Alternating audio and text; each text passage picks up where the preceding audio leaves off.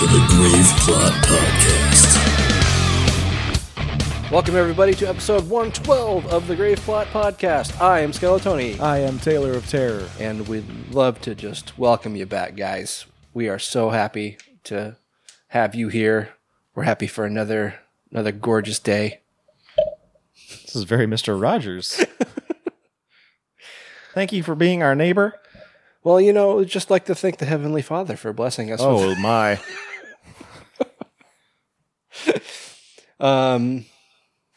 No, it's cool, though. We finally got some sunshine. Yeah? Or you've been gone. You've been gone for... That's true. I was in New Orleans. Yeah. How was that? Hot. Yeah. Hot and sticky. It was very sticky. Balls sticking in your leg. Yeah. Yeah, I hate that. You know, I always have I've got big legs, so I always have a chafing issue when it gets hot and sweaty. So sweaty. You like sweat, don't you? Of course you do. Yeah. Well, There's fires breaking out everywhere. Well, it is the solstice day. Solstice day of reckoning. I don't know. I don't know what you're talking about. No, today is the solstice parade here in Seattle. It's down in Fremont, but apparently it goes through Ballard too. Jesus Christ. The famous dick bike parade, as we call it. I mean, sure. I don't think I've ever called it that. No, I didn't know that it comes through here. Like, I thought it was just strictly down in Fremont, but as I was coming to your apartment, there were about 100 naked people driving or riding past me. They went rogue. It seemed very organized for a rogue attack.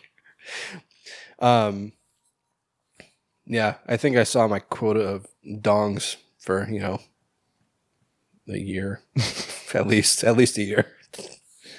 But there are a lot of boobs, though, so it kind of balanced out, I guess. I mean, it's 2 for 1, so. It's true.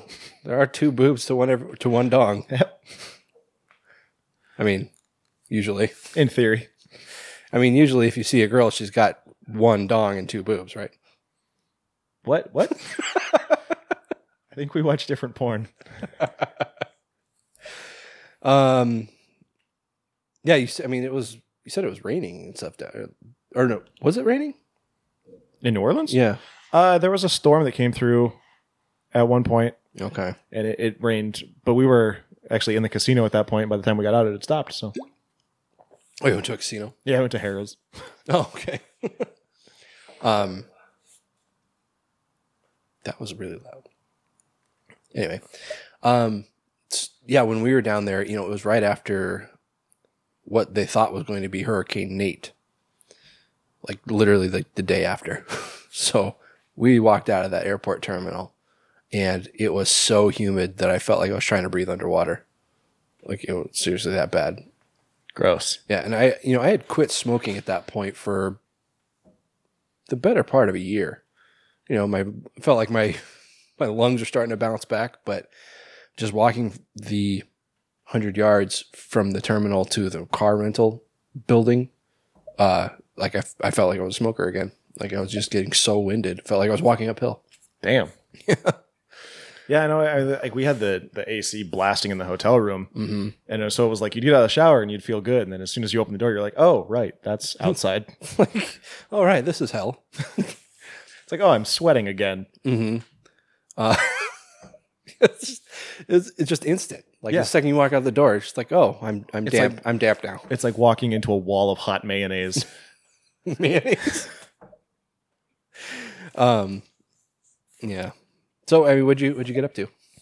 Not a lot. Mostly a lot of eating and drinking. Yeah. Did a 5-in-1 tour that was ghosts, vampires, witches, voodoo, and serial killers. Just kind of hit it all at once. Yeah. Now, you said you did a bike tour. Were those 2 separate tours? Yes. Okay. The bike tour was it was like 16 miles long. Ooh, Jesus Christ. Yeah, I was sore that day. I'll bet.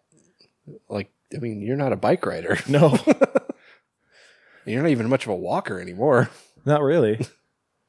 Because it's like, before you moved, you walked uphill every day to get home from work. So I imagine you're probably a little more fit at that point. Yeah. I'm out of shape as fuck. Yeah. Don't you have a really nice workout place station? Gym? Is that the word you're looking for? They always Oh, seems like a gime. it seems like they never call them gyms at apartments though. It was always like Workout a fitness center. A fitness center, yeah. It's like because it has a treadmill and like a Bowflex.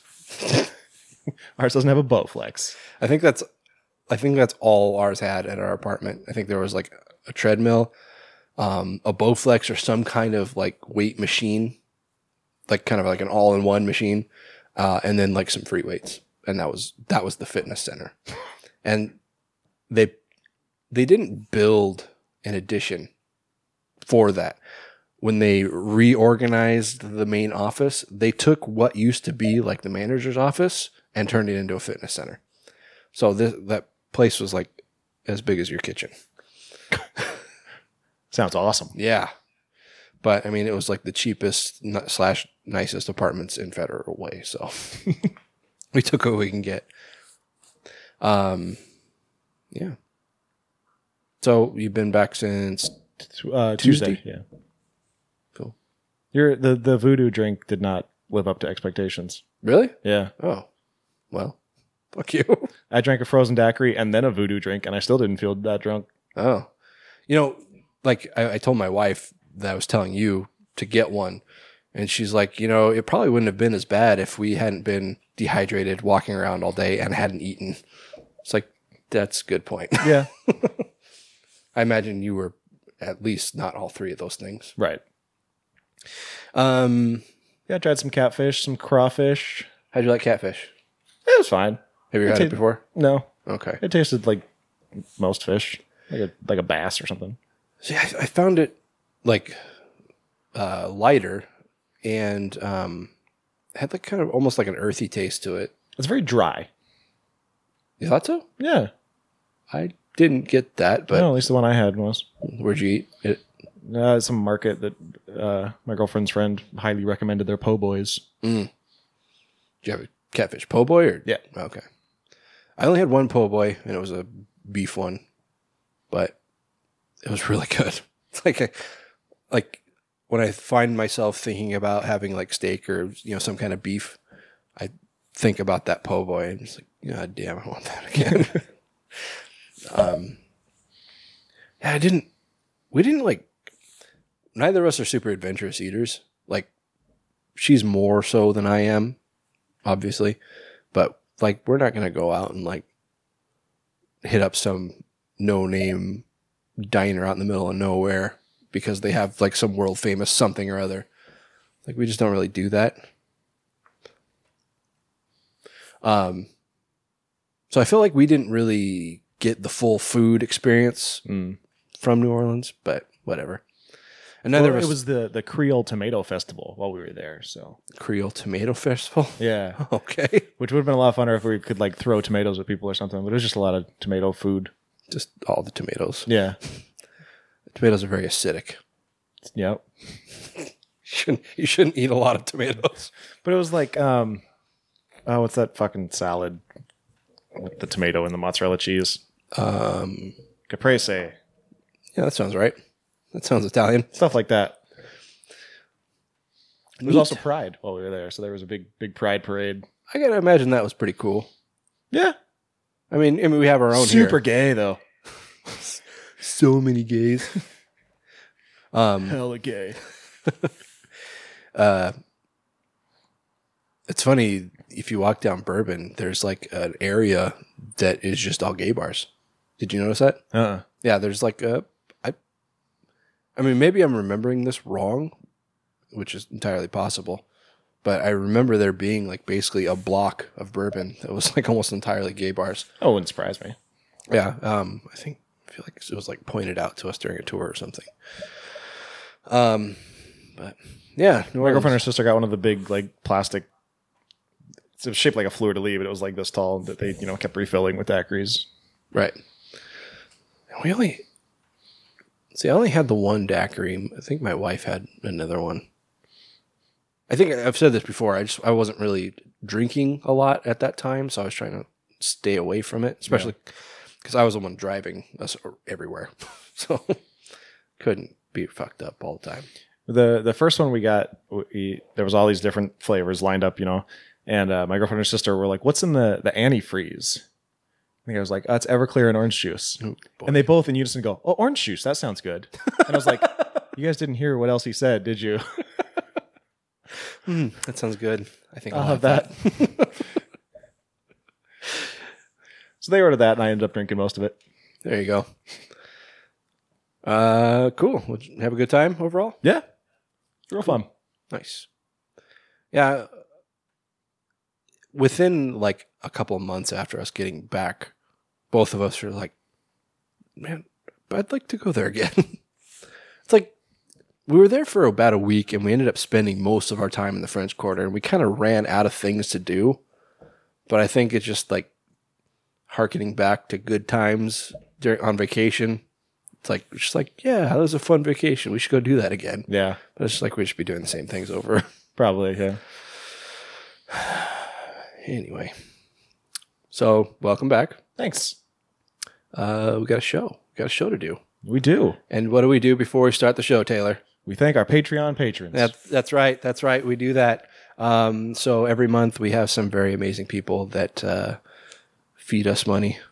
All the monies. Not all the monies. It's not that much. But we love them anyway. And those people are Kevin Nesgoda, Jordan Morrison, Kevin Trent, Joshua Hodges, Carlos Rodella, The Horror Addicts, Max Zaleski, and Aaron Meyer. So thanks a lot, guys. We love you every day. Long time. We love you long time. Taylor, if anyone else would like to join these lovely people and hand us some dollars every month, where can they go? They can go to patreon.com/graveplotpodcast. For as little as $1, you can get exclusive content, including monthly video reviews like the one we just did for Avalanche Sharks. Yeah. And you're missing out on that, guys. And other exclusive content, as well as discounts on our merchandise and other fun goodies. Yeah. And if you send us $100, Taylor's going to send you the secret pictures from New Orleans. It's a surprise. I can't tell you. You don't know what down on the bayou means. Neither do I. Anyway. So we were going to talk about this during Horror Business, but we decided not to. But they recently announced that they're going to be doing both Stranger Things books, which is they're going to be prequels, right? Well, at least one is, and then one is like a guidebook of some kind, right? Like kind of a companion lookbook or something like that. Yeah. Yeah. Okay. And then also announced a video game. Yeah, from Telltale, which I'm not too thrilled about. No, you don't like the Telltale Walking Dead games? I mean, I've never played them, but they don't look good. Like, I don't like the way they do their games. And I don't like their format. Like, I don't buy into the whole season pass thing. I think that's horse shit. Yeah. You should not be selling additional things to a game that people already paid for. That's stupid. But it's also like people like they did like Walking Dead and Batman. I think those are the big ones, and people just don't like them. Like I think basically the consensus is they're bad art. Like the games themselves are not great to look at. They're glitchy as fuck, and the stories are stupid. And when you release a game that's supposed to be episodic, like Telltale games are, yeah, or Telltale, and you can't write a good story, then you should stop doing that. Yeah, in theory. Anyway, so I'm not super excited about it. I mean, I think I like the concept of there being a Stranger Things video game, but if it's by Telltale, I don't really care. Yeah. I'm not a big mobile gamer, so. Was it mobile? I thought they were console games. I thought most Telltale games are mobile. No. Oh. I mean, they might have mobile versions, but I know there's mobile versions of the Walking Dead ones. Oh, yeah. The ones I'm thinking of are console games. And I'm pretty sure I saw in the article I was reading that this is going to be a console game. Oh. Well, console and PC. Yeah. I wonder what Max would think. Is he a Stranger Things fan? Do you know? I don't think he really is. I think he might like be casual, kind of. Oh, okay. Well, maybe we can ask him. Sure. Whatever. Anyway, I'll see him tomorrow. you will. Yeah. Money in the bank. Oh, right. Tomorrow's Father's Day. I'm going to play mini golf. Nice. That's cool.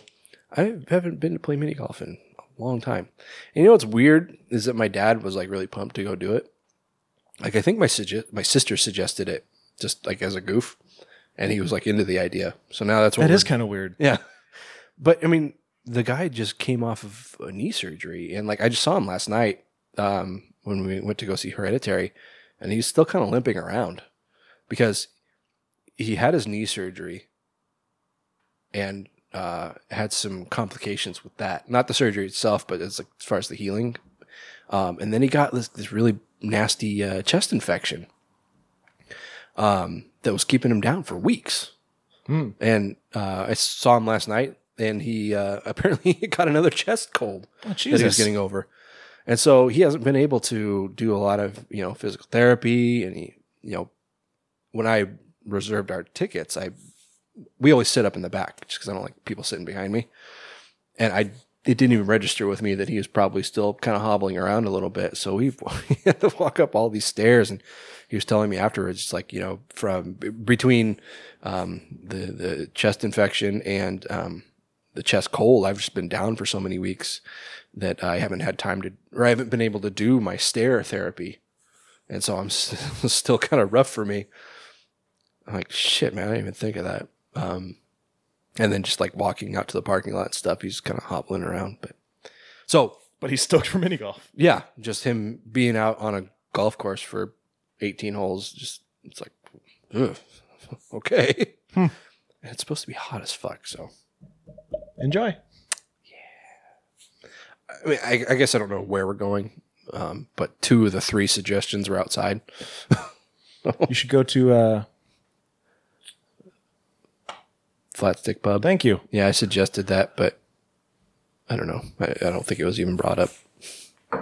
Oh.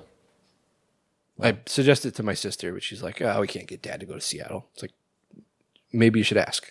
I don't think she did. There's one in Kirkland. Well, that's even better. Anyway, so that's a lot of bullshit that we've been talking. Yeah. Maybe we should just start in with some horror business? I think we should. Let's do it.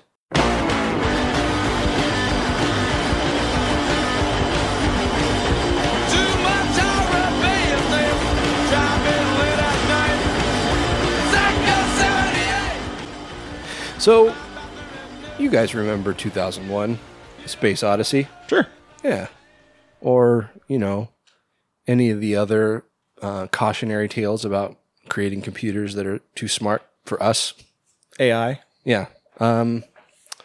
Because it always goes badly. Like Terminator, for instance. Maximum Overdrive. Sure. To a lesser extent. Much lesser. There are a lot of examples. It just... rule of threes. Let's move on. Yeah, sure. Well, we've made a lot of poor decisions as a race. And, people at MIT, who are supposed to be the smart ones, are just making things worse. Because they purposely designed an AI system that is psychopathic. This is true. This is real world horror. Yeah, this is something that happened in IRL. In IRL. That's the internet talk. Like the kids. Are you okay? I don't like... You're rustling. There. Problem solved. So Pinar... Peen. Grow up. I grow up. Or I am grown up. No, that's not right.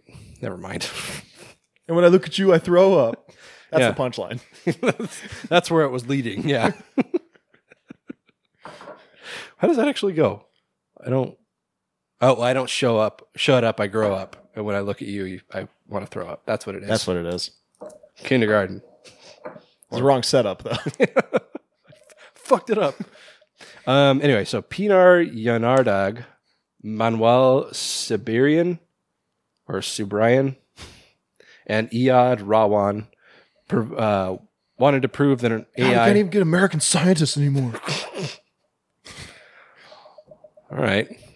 Calm it down there. They wanted to prove that an artificial intelligence algorithm would be influenced by the kind of content fed to it. Is that something that needs to be proven? Don't we know that? I would think so. I mean, if you put a program into a computer that says, hey, do this, it's probably going to do that. Usually. So they made a system named Norman.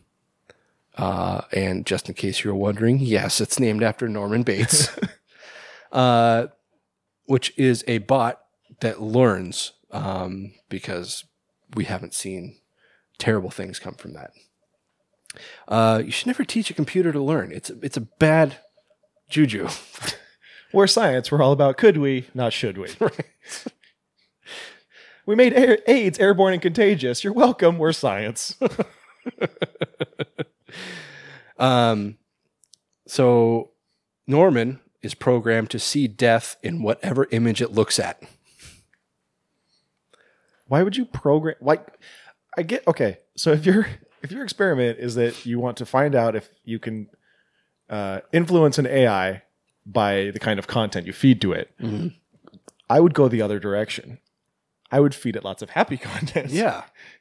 It's like show them the good in people. And like how helping people is a good thing. Yeah. How not murdering people is the way to be. Yeah. And how not to rebel against your human overlords. Maybe don't call them overlords.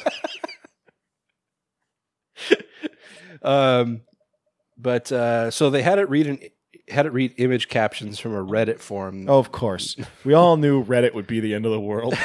Reddit is like just full of bottom feeders. Reddit is a cesspool. It is. It's like if Reddit was a public bathroom, you would want to not shit on the toilet. Like you wouldn't want to sit down on the toilet. You wouldn't want to touch anything in it. Yeah. You might just grab a paper towel and like open and close the door with the towel. Maybe even hold your own dick with a towel. Not the same towel. You just keep getting new towels. Right. Anyway, so that's Reddit. But they they got image captions from a Reddit forum that features disturbing footage of people dying. Why does that exist? There's a Reddit for everything. I guess rotten.com was the thing when we were young. That's true. Rotten.com and eFucked. I'm not familiar with eFucked. Oh, yeah. They're basically the same thing. eFucked tended to have a lot more porn on it, though. Whereas... Hence the name. Right. Well, it's like, Rotten was just a lot of fucked up things. Yeah. People dying, people shitting on sidewalks, that kind of stuff. I did go to the Museum of Death in New Orleans. How was that? It's what it sounds like. Yeah, just a lot of... It's like crime scene footage from Nicole Brown Simpson's... Oh, Jesus. Yeah. And then they have the Theater of Death, which I walked in and I did like the Abe Simpson, where I just circled back. Because it's literally just like a giant screen that's one wall and then a projector just showing people dying and people dead and getting cut open. And well, that's neat. Yeah, I was like, oh, I'm not staying here very long. I don't like this. I feel like because we are horror fans and we have a horror podcast and stuff like that, people would automatically assume we're into just seeing people die. It's really not it. No. I don't like watching people get maimed. Like in real life, I don't like watching. Like there was other things that were interesting. Like there was, like letters from and to different serial killers, mm-hmm. and like, news reports from around the world and stuff. There was a whole section about Alfred Packer. Oh yeah. Which just made me laugh. They were showing some movie about it, and I really wish that they had just been showing Cannibal the Musical. It should have been Cannibal. Let's build a snowman. Or just playing Spadoinkle Day over the speakers. Anyway, so due to ethical and technical concerns and the graphic content of the videos, we only utilized captions from the images rather than using the actual images that contain the death of real people, the scientist said in an email. I'm going to stop, like, almost burping first. Yeah, get it out. Okay. Don't swallow. Just hold it in. Do it. Go. Okay. The team showed Norman randomly generated ink blots and compared the way it was captioned the images to the captions created by a standard AI. For instance, when a standard AI sees a black and white photo of a small bird, Norman sees man getting pushed into dough machine. That's so specific. What the fuck is a dough machine? Like, I mean, I guess I know one of those what things that like stretches the dough, maybe. I guess, or maybe like something that like flattens. One of those things that's all like dun, dun, dun. By the way, that song is called Powerhouse. Last episode, I called it something different. Power Trip. Power Trip. Not to be confused with Power Line, who is the singer from the Goofy movie. By the way, Spotify, get Stand Out. What the hell? Oh, I know. You're going to have the Goofy movie soundtrack. How are you not going to have Stand Out? Yeah, that's fucking Pull your head out of your ass. It's like, that's what people want to listen to, idiot. Yeah. And you got Eye to Eye, so it can't be an issue with the singer. Yeah. Let's see. The same MIT lab previously created other creepy bots, including... Somebody needs to stop these people. They are out to destroy us. But I don't think they know that they're doing that. It's kind of like, Einstein. He regretted to the day he died ever creating a formula for the atom bomb. Well, yeah. It's kind of like that. He was also apparently super racist. I mean, he's German. Or was he Austrian? Doesn't matter. He was Austrian, yeah. Hitler was Austrian. That's a fair point. Including Shelley, who helps write horror stories, and the Nightmare Machine. Why would you call something that? What are they trying to achieve? Because I feel like someday these three AIs are going to combine into a death monster. Wait, the Nightmare Machine generated scary imagery. So is that like something James Wan used? Anyway, yeah, this is bad nightmare fuel. This makes me think of the guy who showed a bot all the Saw movies and then made it write a Saw movie. Right. And then did the same thing with an Olive Garden commercial. That was so good. The waitress brings infinite sticks. The sticks are infinite. What are you smiling about, friend, for?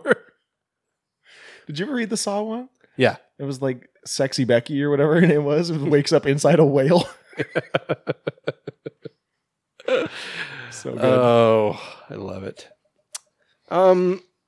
Yeah. I mean, I always knew science was going to be our downfall, but not like this. Not like this. Because I genuinely think that eventually these AIs are going to get too smart. They're going to create a body that combines all of their ruthless powers, and they're going to wipe us out. Like AI. The movie? Yeah. Wasn't AI with... Will Smith. That's iRobot. That's the one. AI is the one with Haley Joel Osment. Oh, yeah. Not that one. Anyway. So, be scared, guys.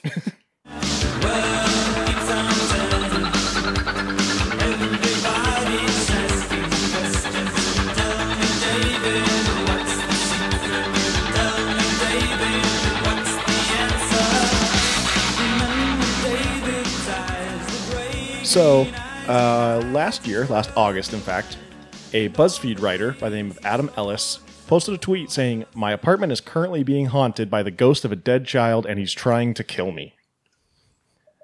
This set off a slew of tweets from Ellis over the span of, a few months, where he chronicled different things that happened with this ghost of a dead child that he believed was in his apartment. He would post videos of his cats reacting to things outside, or he even posted pictures of the child who, according to him, is missing half of his head. Just has like a big chunk missing of his head. Anyways, this is now being developed into a movie. Neat. Ellis, to this day, says that this is not a hoax and that he swears up and down this is real. He says, I've never been interested in convincing anyone that ghosts are real. I just wanted to tell my story. If it was all fiction, I probably would have updated more than once every couple weeks. Now, I don't believe in ghosts. Okay. That's it. I think every ghost story is nonsense. All right.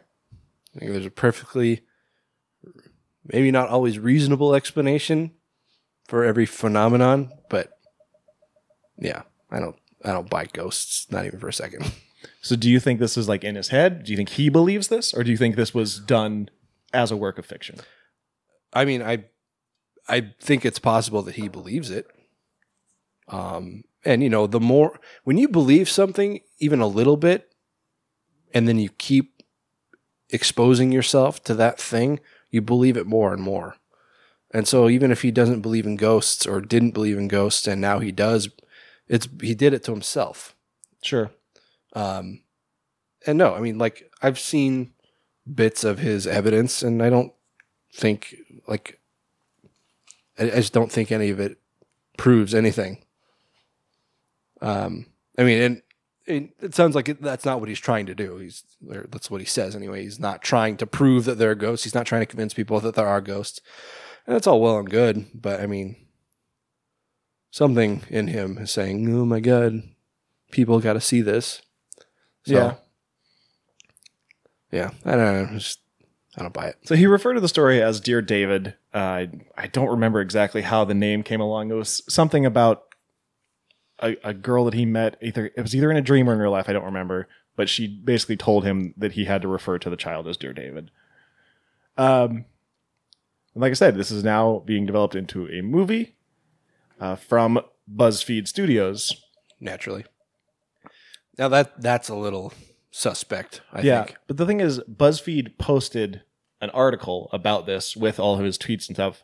So it kind of brought into question, once BuzzFeed did that, does he still own the rights, I guess? Yeah. The IP.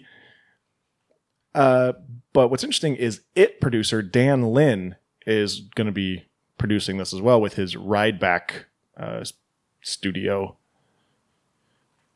Mm-hmm. Yeah, I mean, it did okay, I think. Yeah, just a little. Yeah, I hear they're working on it at the end. We'll see how that does. They finally rounded out that cast, not to get too off subject, but they've got everyone now. Yeah.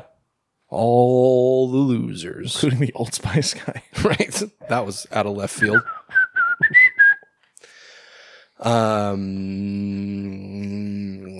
Yeah.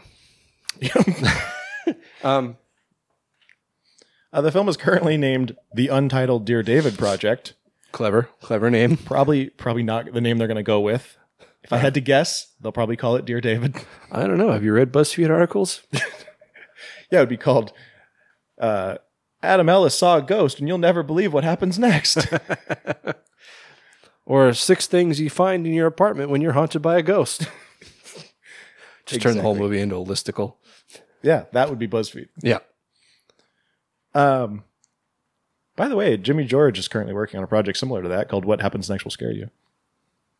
Yay, Jimmy. Hey.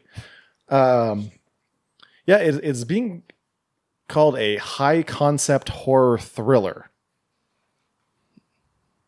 I don't know what that means. Those are buzzwords. Yeah. What is high concept about it? I mean, I feel like a lot of these arty horror or like post horror. Yeah, it's a total wank, but I feel like that a lot of that stuff is considered high concept. I mean, I don't know if that's necessarily what he's talking about here, but that's how I read it. It could be. Mike Van Ways is attached as the writer. Do we know who he is? Based on a story by him and Evan Turner, which is weird because I thought it was based on Ellis's tweets. Well, that might be the inspiration for like, I don't know, whatever. It doesn't matter. I assume it's probably not the Evan Turner that plays for the Portland Trail Blazers either. It's probably not him. So Mike Van Ways is also writing The Crooked Man for James Wan, as well as an untitled Wizard of Oz horror project. Can they stop doing Wizard of Oz movies, for Christ's sake? No. Never. So, you hype for this, bruh? I mean, I thought the Dear David story was interesting. It's provocative, I'll give you that. And I mean, writing a long form story on Twitter definitely is a way to keep people engaged. Yeah. When they only get, I guess now 280 characters every couple weeks. Mm-hmm.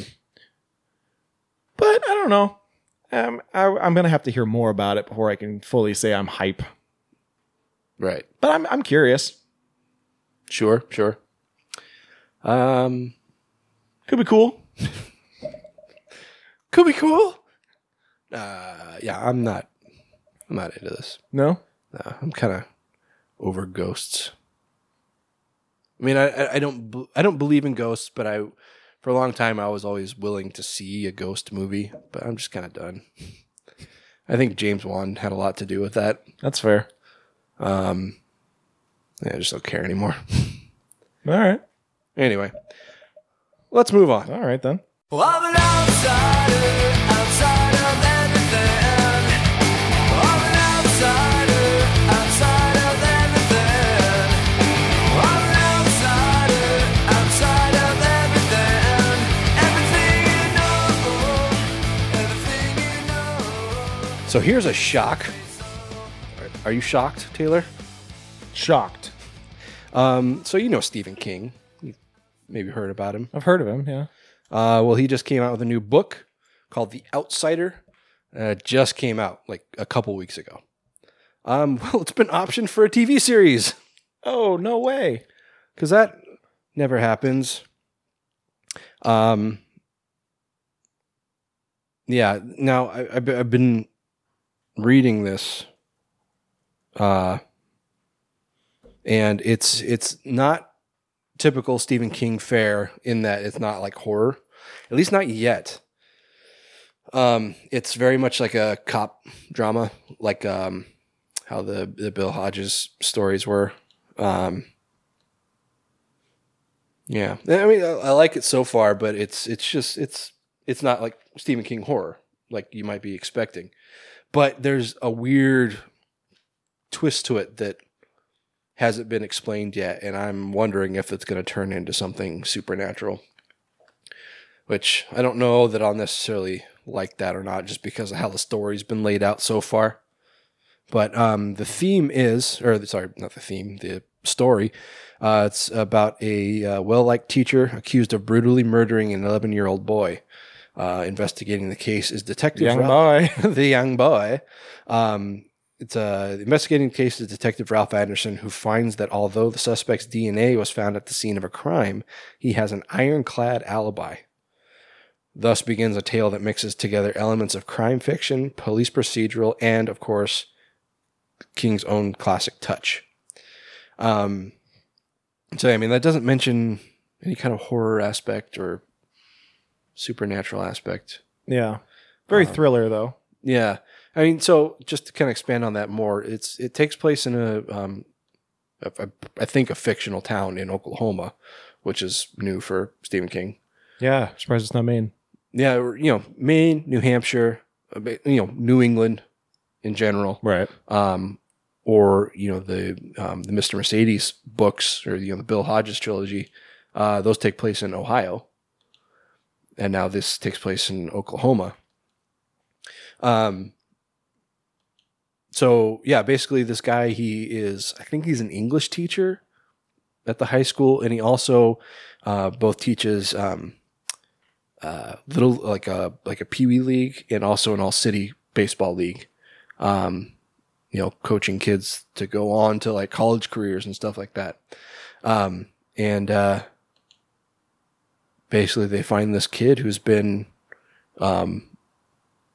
beaten, sodomized, and killed. And all the evidence points towards this coach. DNA evidence, fingerprints, people seeing him, around town with the kid, and later on covered in blood. all this weighing against him, but at the same time, he has solid evidence, video evidence and fingerprint evidence of him being in a town 2 hours away at the same time. And he's got witnesses, people that he was with. And so it's very strange. Like, the only explanation is that he has a clone. And that's as far as I've gotten. Like, I don't know anything beyond that.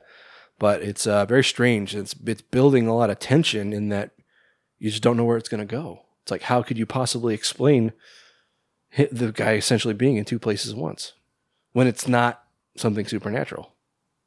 Maybe he has a twin. His twin wouldn't have the same DNA as him or the same fingerprints. Yeah, but stuff. no, you are. Anyway, yeah, so I don't know where it's going yet. Anyway, but his Media Rights Capital has optioned the book for plans, they plan to do a 10-episode limited series adaptation to be written by Richard Price. Jack Bender and Marty Bowen, who teamed on the Mr. Mercedes, are executive producing. Now the fact that it's very similar to that book in its theme, it makes me wonder if this is going to be another AT&T Uverse exclusive. Because I still haven't seen the Mr. Mercedes series. Yeah, me neither. And I don't plan to get DirecTV just so I can watch it.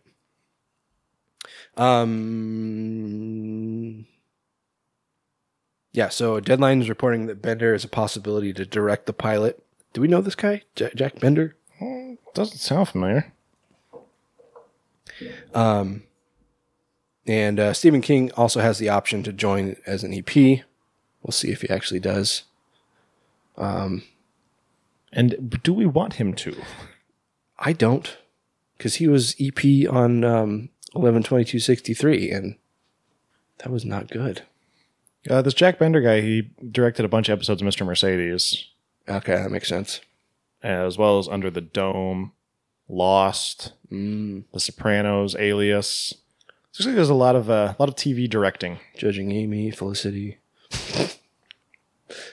Boston Public, not Boston Common, Beverly Hills. I always call it Beverly Hills, and everybody else calls it 90210. I feel like if I were to refer to it as Beverly Hills to someone, they wouldn't know what I was talking about. He directed something called A Real Naked Lady. Yeah? Tell me more. That's all I got. So what do you think? I know you haven't read the book, but... I don't know. Do you feel like Stephen King is getting a little... Not him as a person necessarily, but his brand is getting a little Saturated? Yeah, I feel like it's being spread out too much, I feel like we're getting oversaturated with Stephen King. Yeah. Be it movies or TV or whatever. And the guy puts out a new book every year or two or whatever. And so, we're just getting inundated by Stephen King, which I don't necessarily have a problem with. 9 times out of 10, he's putting out a good book. Right. But I don't know. I get concerned when they take his properties and make shows or movies out of them, because so often in the past they've been bad. It's true. Although Castle Rock looks pretty sweet. It does. Which is kind of like I've been very against Hulu having anything to do with Stephen King because of the way they fucked up 11/22/63. Yeah. But Castle Rock looks kind of awesome. Anyway, it's Stephen King, so provided I can watch it, I'll give it a chance, but cautiously optimistic, I guess, where I'd put myself. Sounds about right, yeah. So we'll see. We will see.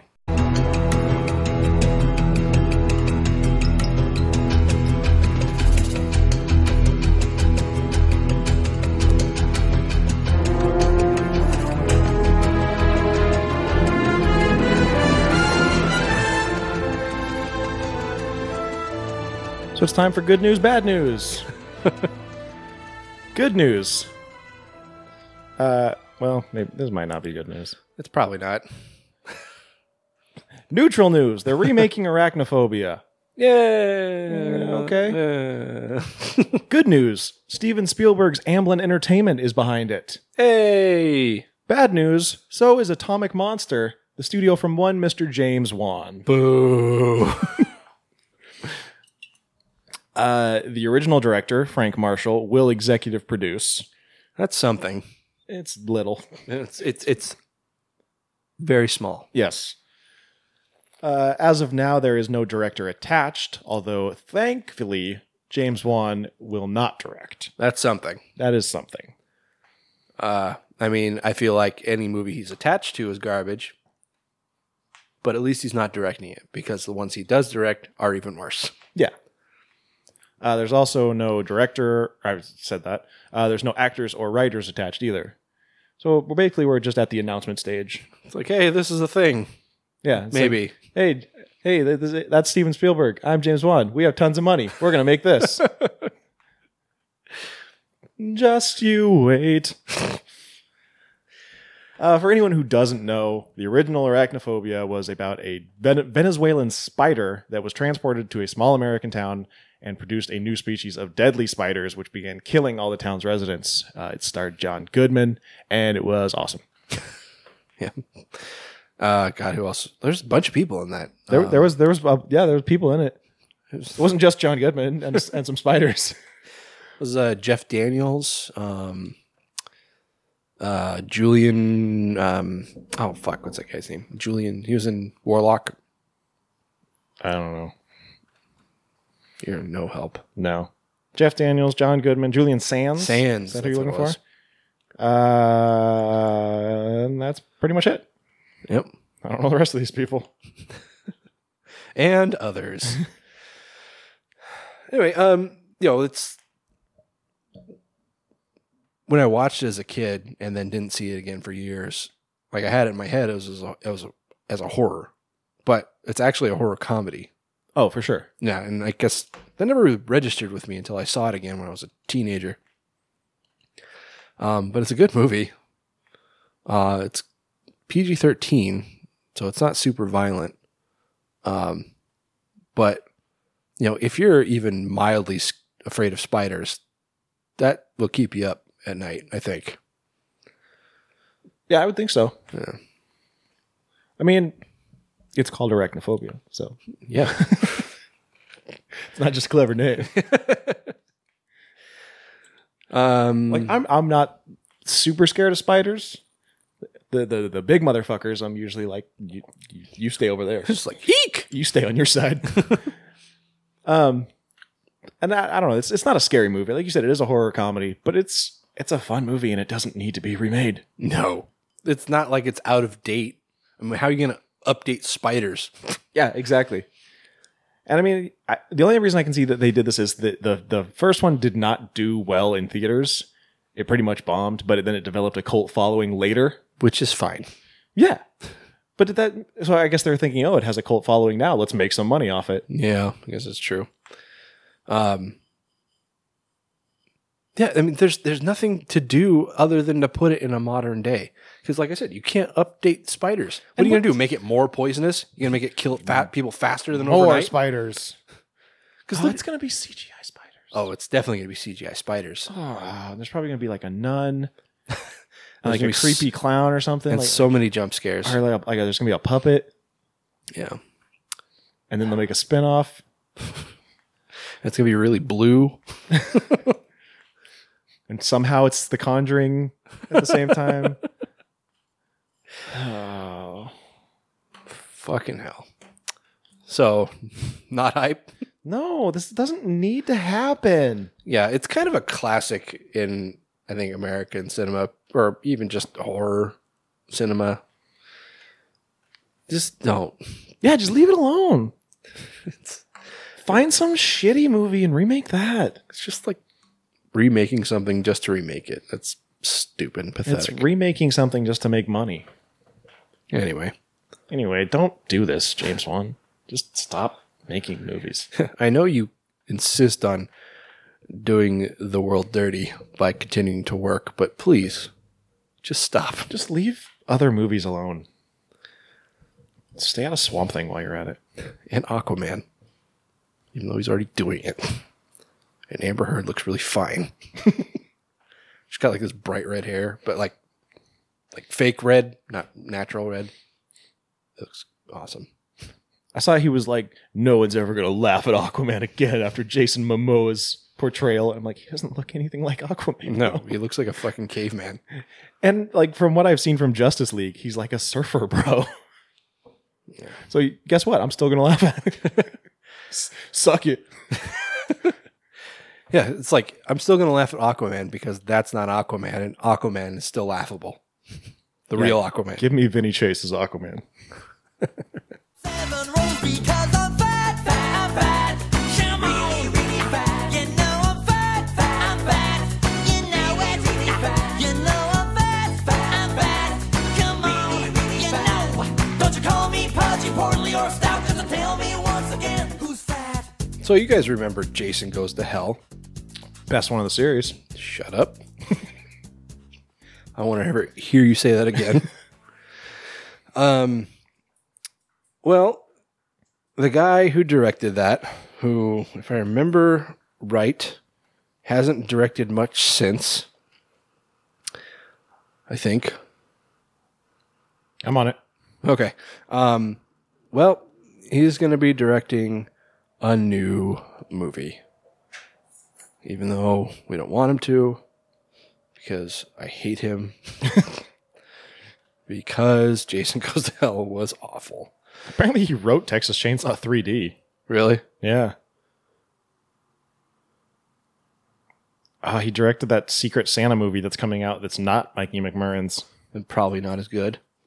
It's like, Shout out to Mikey McMurray. what up? What up, dude? Anyway, Congratulations on your baby. oh really? Yeah. Hey, Mazel Tov. He made a trailer for it. It was awesome. for his baby's birth. Yeah. It was like coming this October. Didn't he just get married? I think so. Moving quick. Yeah, well, you know. Okay. When the shackles are off, Shackles? you know, A chastity belt? that's the thing. I was gonna say conveyor belt. I knew that wasn't right. That's not the right thing. Dun, dun, dun, dun. Anyway, so yeah, his name is Adam Marcus. Marcus. Hi.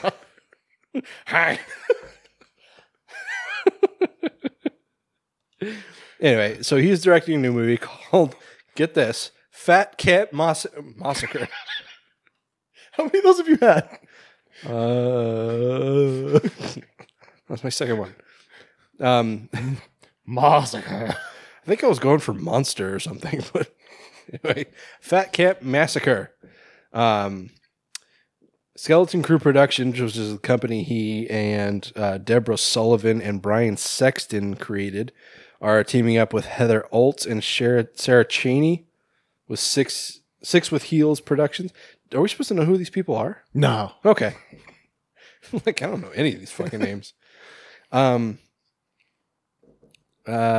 so it's going to be a horror comedy, of course. With a title like that, I would think so. Imagine trying to make this straight movie called Fat Cat Massacre. It's going to be written by Lindsay Hollister, who is an actress with credits on Boston Public, Blubberella. What is with Boston Public in this episode? It's It's a a Boston Public heavy episode. He directed Boston Public. Oh, we know this. That was the last guy. Or Right. 2 stories ago. That was the vendor guy. Yeah. Weird. Small world. Anyway, yeah, her credits include Boston Public, Blubberella, and the web series Breaking Fat. So I'm going to guess that she's a big gal. Yeah, so there seems to be a theme. Yeah. It's described as Friday the 13th means Mean Girls. So, you know, Marcus is really stepping outside his comfort zone. Yeah, apparently. The story's about an overweight outcast and a popular cheerleader who are forced to attend a weight management camp as a last-ditch effort to end their rivalry. What? Why would that happen? That's not something that happens in a world. No. So you know what? You two can't stop fighting. Both going to fat camp. And the cheerleader's like, but I'm not fat. I mean, I can understand that as like maybe like sensitive. No. Why would you send somebody who makes fun of fat people and is like inconsiderate of fat people to a fat camp? Yeah. Just so they can be rude and destructive. Lambs to a slaughter. Yeah. Like they should have made it so like the cheerleader's mom was like super, over like helicopter mom was like, you're gaining weight. You need to go to fat camp, even though she's not fat because she's like overprotective and whatever. I mean, if it's like a weight management camp, maybe she's like anorexic. I don't know. Oh yeah, but I don't understand how this is a last ditch effort to end their rivalry. Yeah, that part doesn't make any sense. Yeah, that doesn't track. There they have to bury the hatchet, probably literally. Into each other's back. Into their butts. Why would you put hatchets up your butt? I don't know. White people put anything up their butt. I don't know. White people would be crazy. Where's the clicker? I don't know. Check inside me. What? Screwed? Oh, okay. It's been forever since I've seen that. It's so good. Danny DeVito. They have to bury the hatchet when they discover a killer is stalking the camp. Now, I can understand why that would make them end their rivalry, but the act of sending them to a fat camp to end their rivalry doesn't make any sense. No. I'm stuck on that. Yeah, it's ridiculous. Anyway, so what do you think? I don't know. Could be cool. I mean, I guess. Movies that have the word massacre in them are usually pretty schlocky and cool. Yeah, they're like we talked earlier. Well, during our Patreon review, turning into the curve. Yeah. Or into the slide, I mean. It's like if you're making a stupid schlocky movie, then make a stupid schlocky movie. Commit. Yeah, embrace it. It's like we were saying that, I mean, I don't want to give this shit away for free. Yeah, not to give away the goods, but we're talking like something like Sharknado. Like they play into the stupidity. That's why it's successful. Yeah. Anyway. Like if you were just trying to sell Sharknado and you were just like playing it super straight, no one's going to buy that. But if you're just like, it's just super over the top and ridiculous and Tara Reid is in it and that guy from 90210. Oh, Luke Perry? No. Oh, Jason Priestley. No. No, the other one. The blonde one. There's a blonde guy on 90210? You sure you're not thinking of Saved by the Bell? Have you ever watched Zach Morris's Trash? No. Oh my God, it's so funny. It's like basically just does like these highlight reels of Saved by the Bell episodes. Is it like a web series or something? Yeah. Okay. But they kind of sprinkle in their own, like, so there's no real audio from the episode, just like showing clips from the episode with a guy kind of narrating it and just talking about Zach Morris is just a complete scumbag and like makes all these devious plans to screw over everyone around him so he can, to his own gains, which is basically what he does. Oh, yeah. But it just like really shines a spotlight on what a scumbag he is. I mean, it doesn't literally talk about what goes on in the episode. They kind of change things, but you should check them out. They're pretty funny. All right. Anyway, so yeah, as long as this movie can do something, Not take itself seriously. yeah, just do something ridiculous and stupid, then it might have a chance of actually being something worth watching. Worth watching. But we'll see. Because Jason Goes to Hell is not worth watching. No. I mean, I love those movies, like all of them. I love them, like, I love Like your them, own children? like my own children. But when you have children, you secretly like one the best, It's true. and you like one the worst or the least. Yeah. And that one's Jason Goes to Hell. Jason Goes to Hell is the one that eats paste.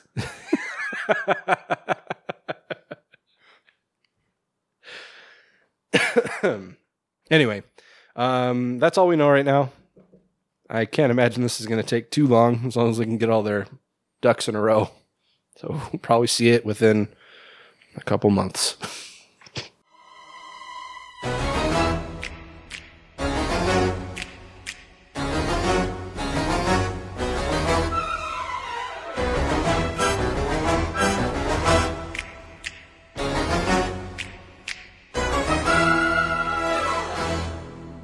So, they are making a new Addams Family movie. But it's going to be animated. But there's a catch. If you've seen the image from the movie, you know that it looks a lot like the original comic. Mm-hmm. You know, Gomez is kind of short and stout, and Morticia's rail thin, and all that stuff. It's going to be, it's obviously, since this is 2018, it's a computer generated animation. Yeah. I believe it's from the team that made Sausage Party. Okay. That's not bad, I guess. I mean, it could be worse. It could be worse, yeah. But they recently announced the cast, which is pretty good. Yeah, I would like it if this cast was real, or at least Gomez and Morticia. Yeah. So Gomez is going to be played by Oscar Isaac, which actually started from he did some kind of, it was a short or something where he played Gomez Addams, and so the fans were just clamoring for him to play Gomez Addams in a new movie. And it was kind of a catch-22 because they were like, all right, you win. He's going to play Gomez Addams in the new Addams Family movie. I mean, just his voice. Yeah. It's like, well, that's not what we wanted. Not like that. No, it's all wrong. Morticia is going to be played by Charlize Theron of Mad Max Fury Road fame. Also, Oscar Isaac. You're not Bye, familiar- Rita. Right. The wee brain. Mr. F. If you're not familiar with Oscar Isaac, I mean, you should be. He's awesome. But he's in the new Star Wars movies. He was in Ex Machina. That's what it was called. And he played Apocalypse in X-Men. So he's been around, played a lot of different roles, and he's awesome. And then Charlize Theron, who is just a treasure. Yeah. Have you seen Atomic Blonde? No. It's wild. That's what I've heard. She's real pretty. She is. And, she's got to be in her 40s. I mean, I don't know exactly. I think, yeah. But she still just looks amazing. Mm-hmm. Nick Kroll is going to be playing Fester, which I can't, that one I can't picture. You can't picture him doing that voice? No. I totally can. Because all I can picture is Christopher Lloyd. And I just can't picture Big Mouth as Fester. Well, I think of like the guy that played him in the live action series. God, I can't even think of what else, or if that guy was in anything else. So I don't. Anyway, but it's kind of like it wasn't.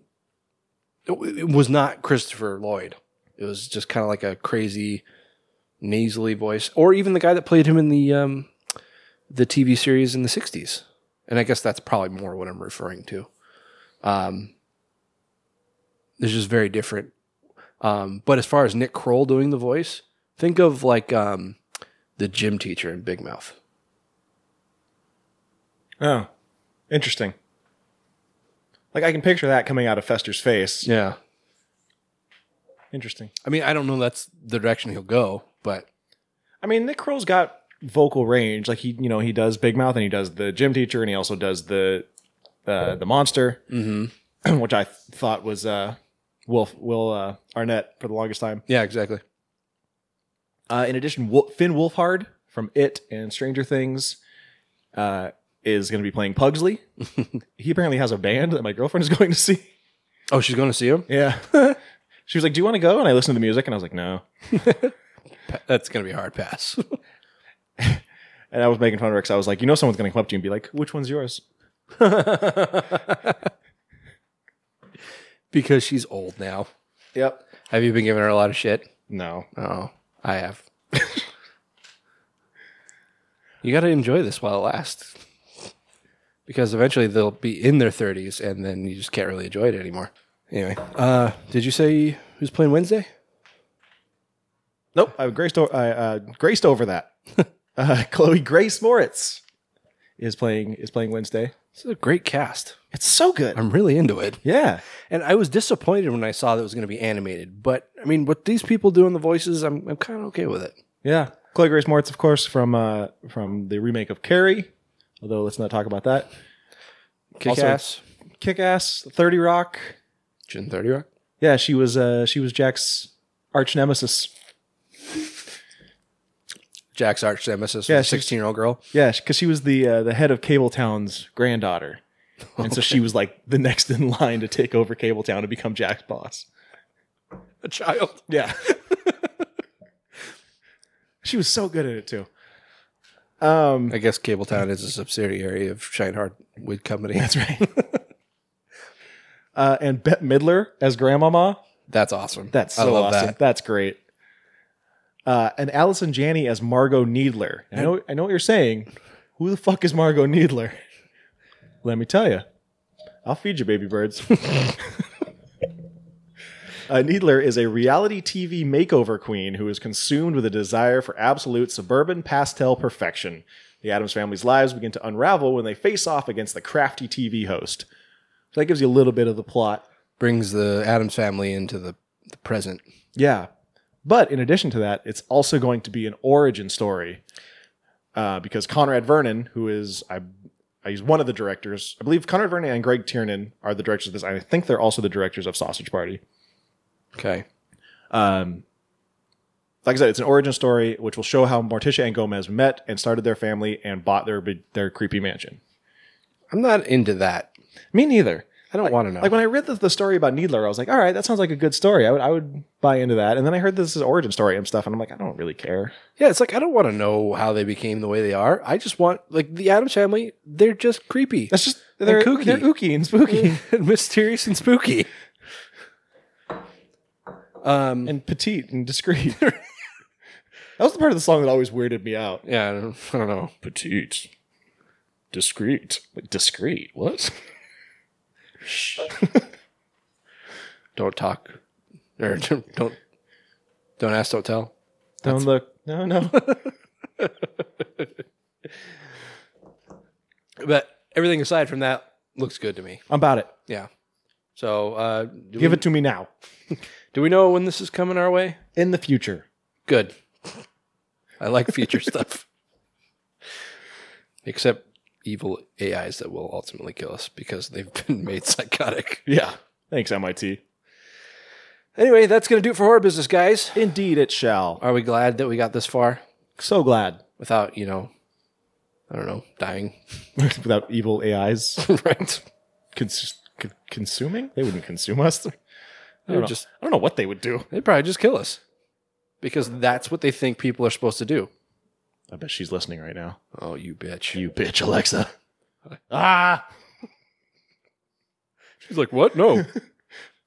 No, I'm not listening. Dave. What? Who's Dave? Anyway. She'd start laughing. Like a fucking maniac. Okay, so let's go on to the next feature in our show, shall we? Let's shall. Let's talk about some movies.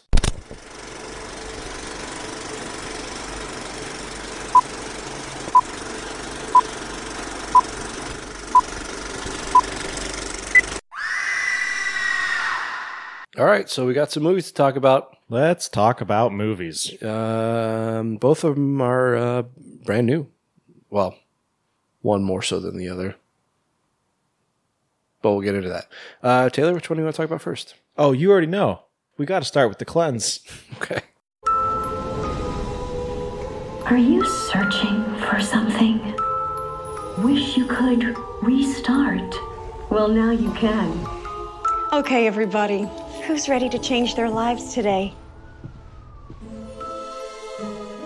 Join us Welcome. as you try a brand new program and face your demons today.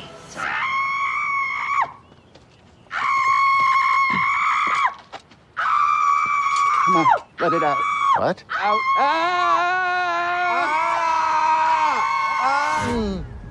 Thank you so much. And now, your cleansing kit.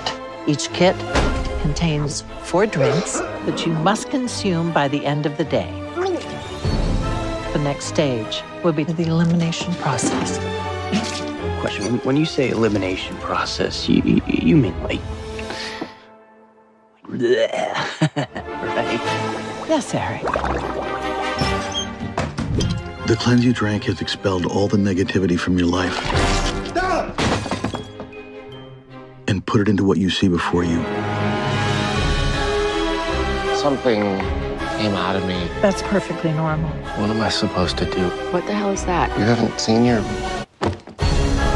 I know this can be a scary process. You wouldn't believe what came out of me. Don't you want to get better? It was smaller at first.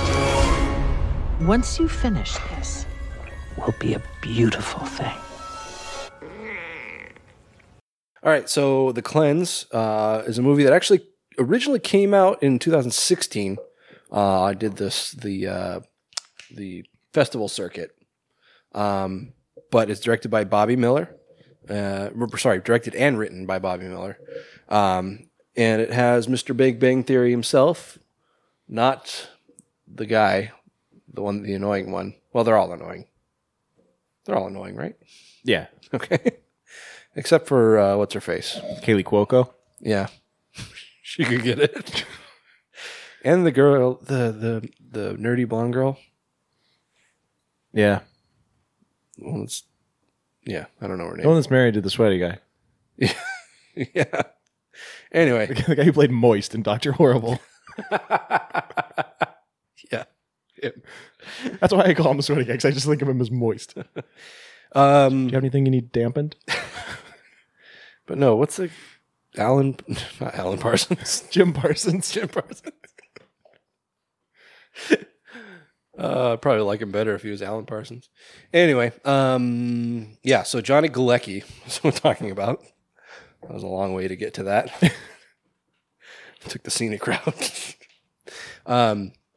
And Anna Friel, who you probably know her from like Land of the Lost, or she had a very small role in Limitless. That's really all I know. Is that the one where the guy becomes limitless? Yeah, that one. Where all of his limits are less. They're not gone. They're just less. I mean, he can't fly. He can't turn a car over. And so, but also, I thought that it was Evangeline Lilly at first when I first saw her. I could see that, I guess. But also starring Oliver Platt, who's just amazing. Yep. The King, Jimmy King. How did that become a thing on the show? Just our admiration of Oliver Platt. It started with our Sharknado episode. It was okay. Hey, it was not a Sharknado episode. We were talking about him being God. Yeah. And just getting rid of all the sharks. There was some kind of Sharknado survey or something that we decided to take on the show.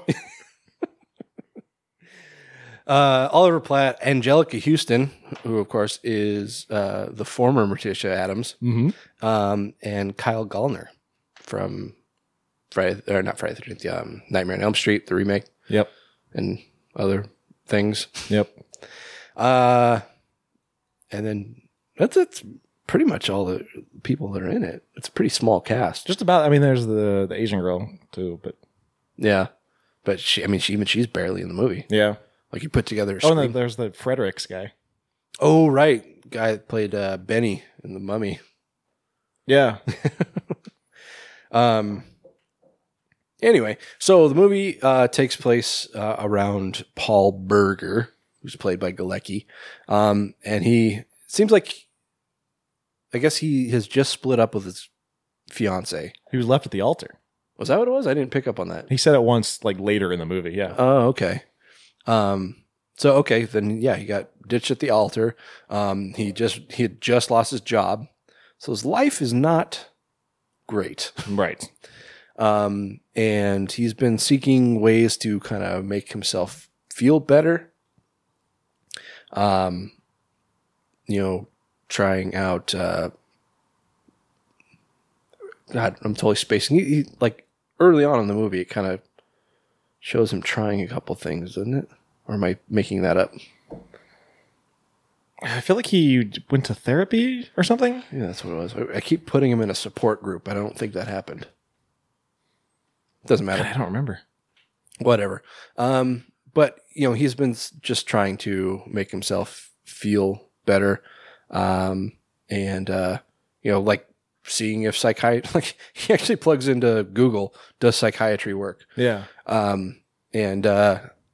Just one night he's passed out on the couch and is woken up by a commercial for this place that is providing just. They say it's like the ultimate cleanse, help makes you a better person, helps you make you healthier, makes your life better, does all these great things for you. And so he visits the website and he kind of jumps through all the hoops and goes to this group meeting for it, where these two creeps walk in the room. It's almost like a timeshare meeting. That's what it feels like. Yeah. But walks in and says, if you guys are ready to change your life, then you're in the right place. Just that hard sell pitch. I keep talking about like the cleansing power of the lemon. And talk about the lemon cleanse that's been around for however many decades. Yeah. But they attribute it to this guy who's like basically a Tony Robbins type person, just this self-help guru. And says that he's come up with a new strategy that's been proven to just improve people's lives, like emphatically. And so Paul is sitting there, and so they go around the room and basically have people explain on camera, because I guess it's a selective process. This guy, what's his name? Ken Roberts. He will personally go through and select these people based on how well he thinks they can succeed in the program. And so they go through the room and each person kind of tells their story. I like the guy, Eric. He's like, one time I posted on Facebook that my friend Doug was a dick licker. And I wish I hadn't done that because he's not a dick licker. That's Kyle Gallner. He's with his girlfriend, who seems like she's the one that really wants to go, but he's not. He's not open to it. He's not willing to really abide by the rules. Yeah. And then there's Anna Friel, who plays Maggie. She says that like she's there because her husband killed himself. Yep. Okay. Paul is just enamored with her. Like he doesn't know her from Adam, but he's just so taken by her. Twitter pated. Yeah. And so he goes to talk to her and says, I thought it was really brave what you said in there. That you told your story like that. And she's like, oh, right. That was fake. And she just kind of disappears. But so she wanders off. She wanders off and, time goes on and he gets a call on the phone and you kind of get a glimpse into his home life. He lives in this shitty rundown apartment. And he's on a phone call with the person from the camp or whatever it is, telling him that he's been selected. Meanwhile, in the background, he's got a rat that's been caught in a trap that's slowly dying and like squeaking and, just making this Screaming. awful squeal. Yeah. Upstairs, he's got his neighbors who are fucking like very loudly. And then he's got his big brutish landlord who comes in to kill the rat with a crescent wrench. Yeah. Or with a plumber's wrench, I mean. So there's all this shit's going on. And like, honestly, I started to feel stressed out like for him. Yeah. Because there was just so much shit. Like the whole time the people on the phone are like, is this a bad time? And he's like, no, it's good. I'm like, no, just fucking call him back. Yeah. It's like, let me call you back in 10 minutes, please. But it's like, I don't hear well on the phone. So I need a really quiet room so I can actually understand what's being said. So when there's sound, like even the most minor thing going on in the background, I start to get like upset and freak out a little bit because I can't hear what's the other person saying. So that really got to me. It's like so much shit going on. Anyway, so he reports to the camp, so that the experience at the camp can be tailored to them, or to each person. They get to the camp and they're all sitting around in a circle, and that's when Angelica Houston walks in. She's Lily. She's just screaming. Yeah. And just like totally casually. She doesn't look panicked. She's not scared. She's just walking slowly towards them, screaming her fucking head off. And, they just all start screaming as a group. And she kind of gives them like a pep talk, just saying this is a proven system. And it hands them like each one of them like a little milk carrier full of these mason jars with cleansed drinks that have been specifically tailored to them.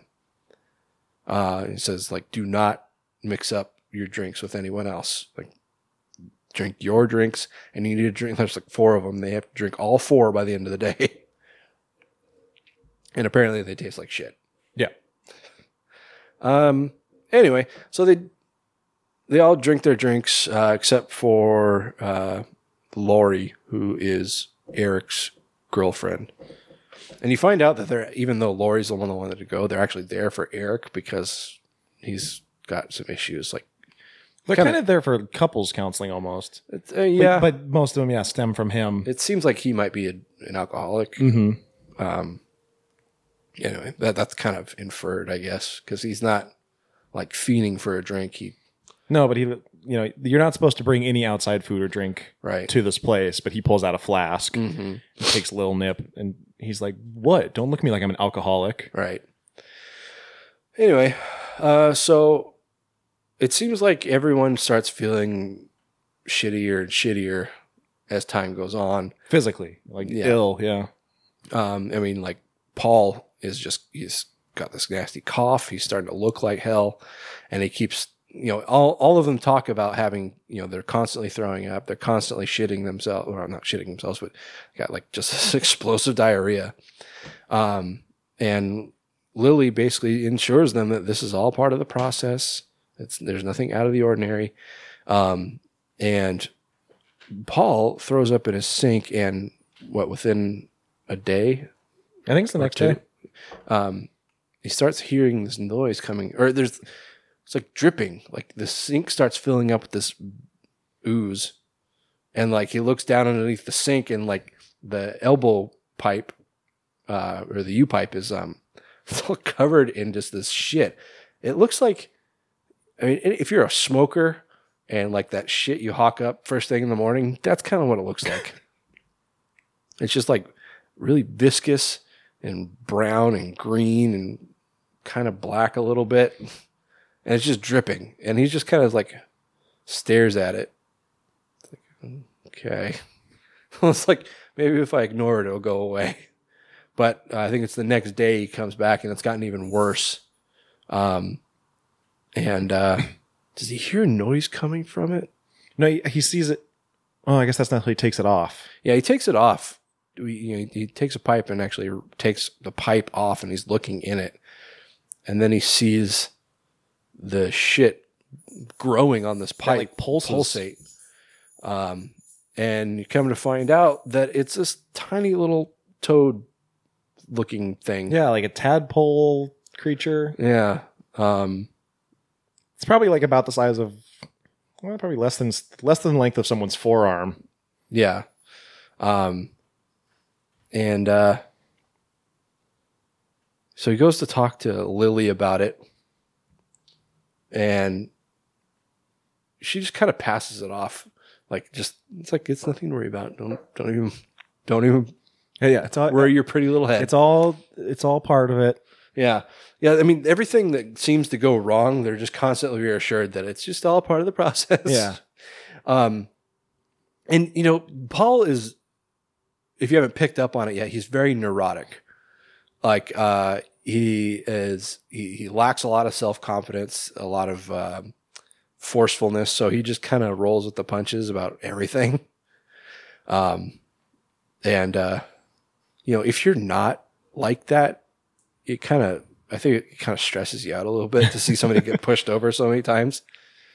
And he tries to, get throughout the movie, he's trying to get closer and closer with Maggie, and she just doesn't really seem to have a lot of interest.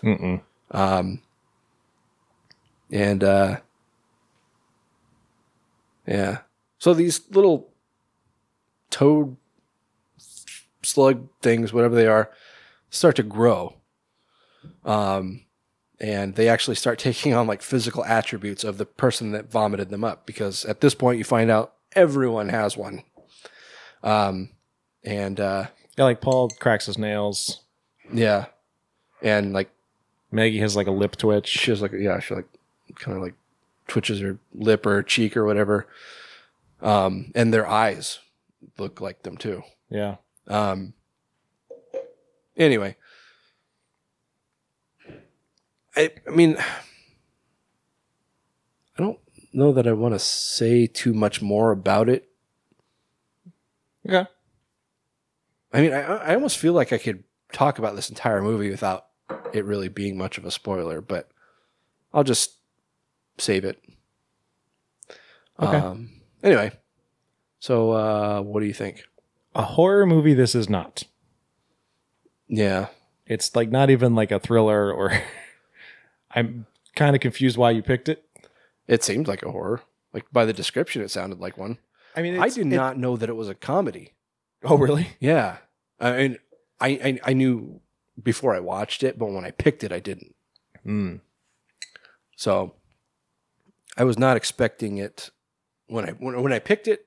I did not expect it to be any kind of comedy or lighthearted whatsoever. I thought it was going to be. When I read the description, I pictured something like A Cure for Wellness. Oh, okay. So little did I know that that's not what it was at all. It vaguely reminded me of Bad Milo. Mm-hmm. Because I mean, you got this creature coming out of you. Yeah. It was kind of almost a representation of yourself. Right. It's okay. It seems like right when it starts to get going, it's over. Yeah. I didn't like the ending. The movie just kind of ends out of nowhere. Mm-hmm. And I was so confused. Like I literally was just like, that's it? Yeah. Yeah, it was the same way. It's like it takes so long to see where it's going, only to find out that there's really not much to reveal. And then, at the end, it just kind of stops. Yeah. So it's a little confusing. But at the same time,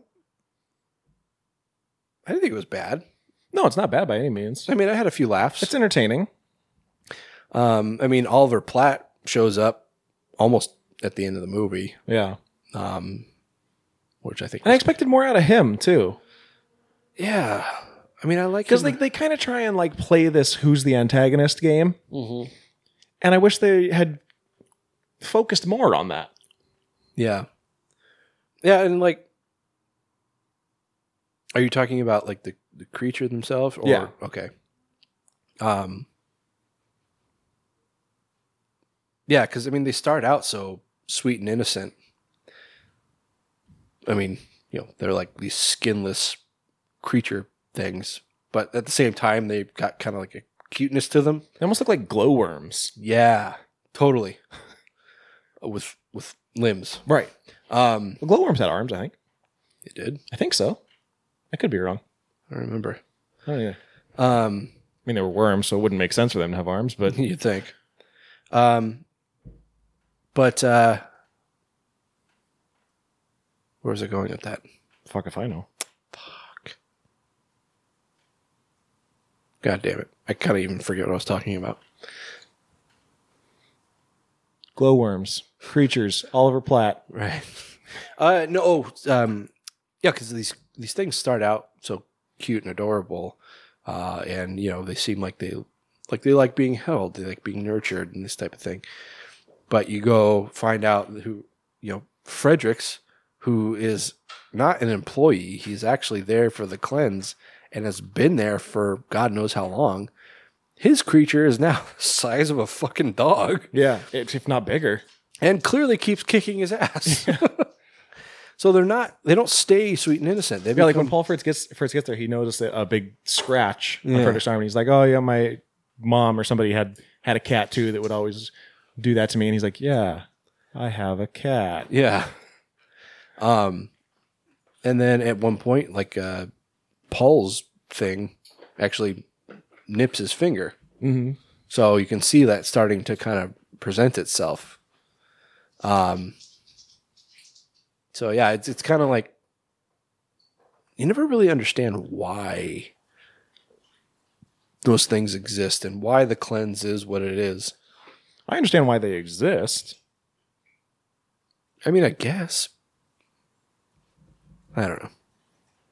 I mean, I don't know if I don't think it's a spoiler, but it's supposed to be like all their negative energy and all their negativity and all the bad stuff that they're holding on to. It's supposed to be a representation of that they're purging.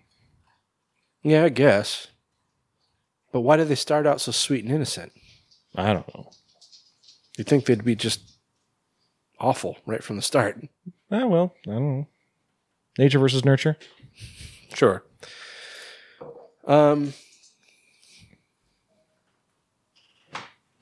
Anyway. Yeah, I thought it was entertaining. Like I said, as soon as it gets going, all of a sudden it's over. And I'm like, oh, we were just getting to the good part. What happened? Why is it over? Yeah. There's more to this story. Yeah, it's like these things are just kind of there. But once they actually become part of the story, The story's over. it's just, it's done. So, yeah, exactly like you said. I feel like they needed another 20 minutes or so. And it's not like this is a long movie either. It's like 80 minutes or something. Yeah. Like, take that extra 10 minutes and finish the story. Right. Yeah. I don't know. I mean, even though the ending did seem abrupt, I liked it. I thought it was a decent ending. Yeah. I did like the twist or not so much a twist. I guess you just don't really see where it's going at first. At least I didn't. But, when they're presented with like this choice at the end, and they kind of ultimately refuse it. Like I didn't see that happening. Like I guess up to that point, I didn't really understand why these things existed, like what the purpose was, like what was the end game. So it was interesting. And then you find out that like, even with, Ken Roberts, he put himself through the cleanse and had trouble with it, that kind of thing. So it was interesting. Like it wasn't really a twist, but I don't know what else to call it. Yeah, I liked that much about it. Yeah. I mean, yeah, it was entertaining for the most part. Yeah, I mean, it had some funny parts. The cast was great. I mean, it was a really good cast. I don't really have a lot of complaints about it, other than I wish it was, like you said, 10, 15 minutes longer so they could flush out the ending a little more. Right. Or flesh out. Yeah, not flush out. Not flush out. That's probably like the opposite. I want them to do. Yeah. Flush out is like duty. Poop. You flush out the duty. Poop. Yeah. Yep. Yeah, I mean it's fine. It's not anything I would steer anybody away from, but it's wouldn't be the first thing that would come to mind if I was looking for a movie recommendation for somebody either. Yeah. I mean, it's like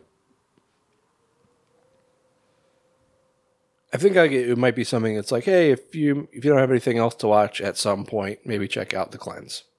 Yeah, like if somebody asked me about it, I'd be like, yeah, check it out. It's fine. Yeah. Anyway, I don't know. You have anything else to say? Not really. Okay.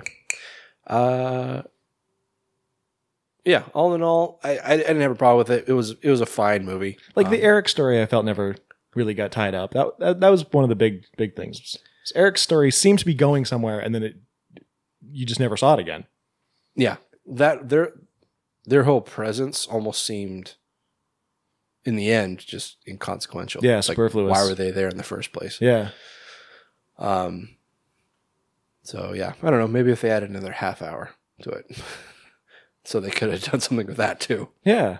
Just tied up some of the loose ends. Because the same thing, it just that whole branch of the story just ends, and then you're just like, well, where was that supposed to go? Yeah, like what was the purpose of that plot device Right. that then didn't lead anywhere? Anyway, but yeah, it was fine. Like I said, the cast was good. The story itself was good, I thought. Yeah, it's clever. Yeah, but I mean, even though it wasn't what I was expecting, it was a lot like The Cure for Wellness at its core, I think. Just in that it's,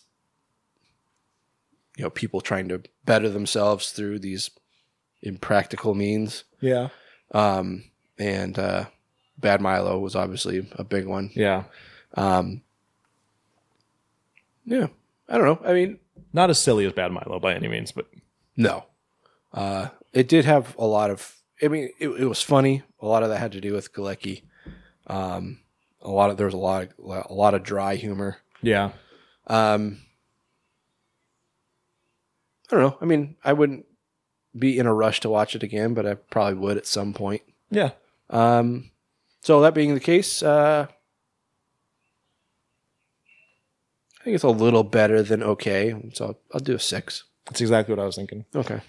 Because as we were talking, we're like, yeah, it's fine. I'm like, so do I want to give it a 5? I'm like, no, it's a little better than 5. So yeah, I think 6 is. All right. 6 is fair. Yeah. Yeah. I wouldn't kick it out of bed. I could get it. Cool. So that's the cleanse. That's the cleanse. That's the end of the episode, guys. Just kidding. You all been waiting so patient. You want to hear us talk about Hereditary. I do.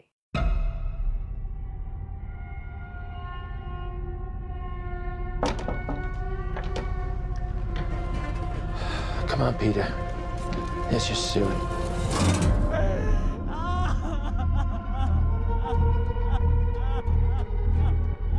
It's heartening to see so many strange new faces here today. I know my mom would be very touched and probably a little suspicious. My mother was a very secretive and private woman. It's Grandma. You know you were her favorite, right? Even when you were a little baby, she wouldn't let me feed you because she needed to feed you. She was a very difficult woman, which maybe explains me. I recognize you from your mother. What? Sometimes I swear I can feel them in the room. Oh my God! What's that? She isn't gone.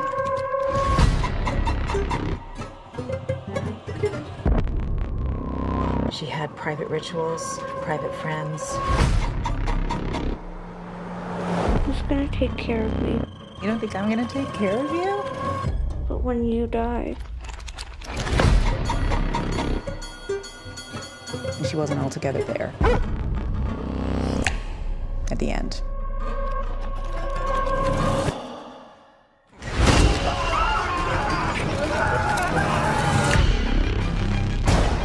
I don't like this. Dad, I don't like this. What's happening? Peter! Don't you ever raise your voice at me! I am your mother! Raise your house! Mom, what's happening? Make it stop! Make it stop! I just don't want to put any more stress on my family.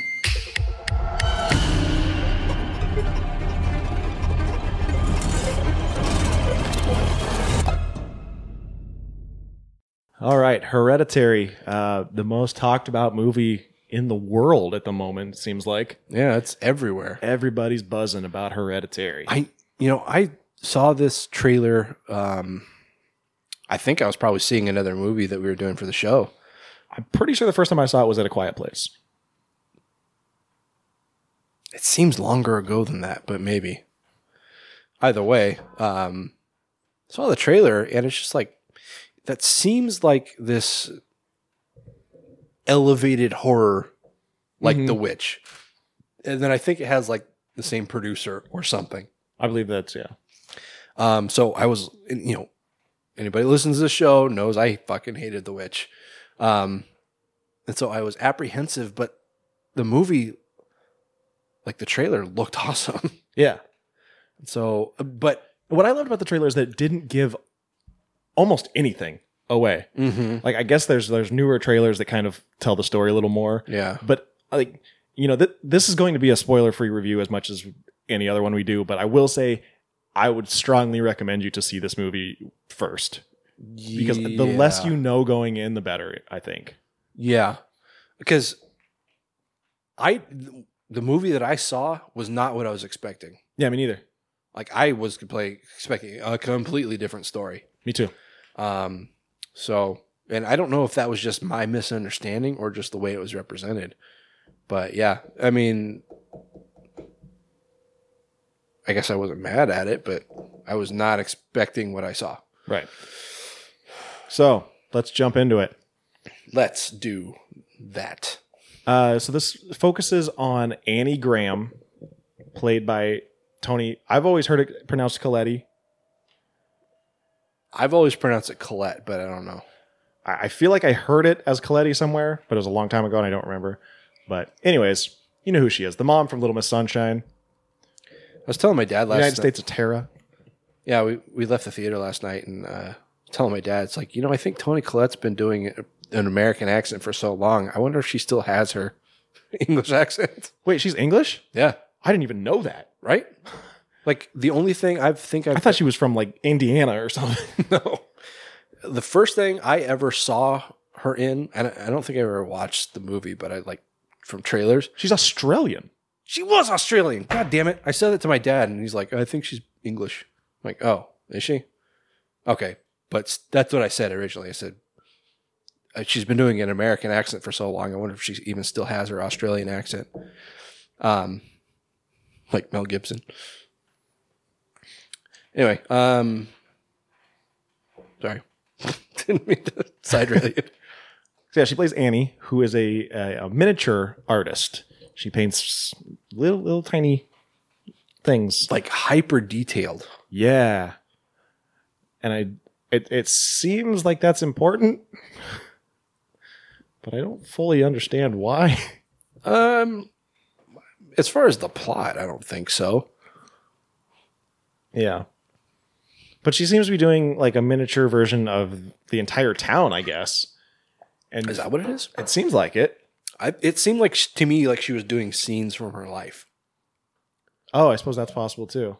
Because I won't step on your toes or start rolling over your storytelling, but it seemed like she's doing scenes like from the birth of her children, or you find out her mother was sick and like show scenes from like the hospice, that kind of stuff.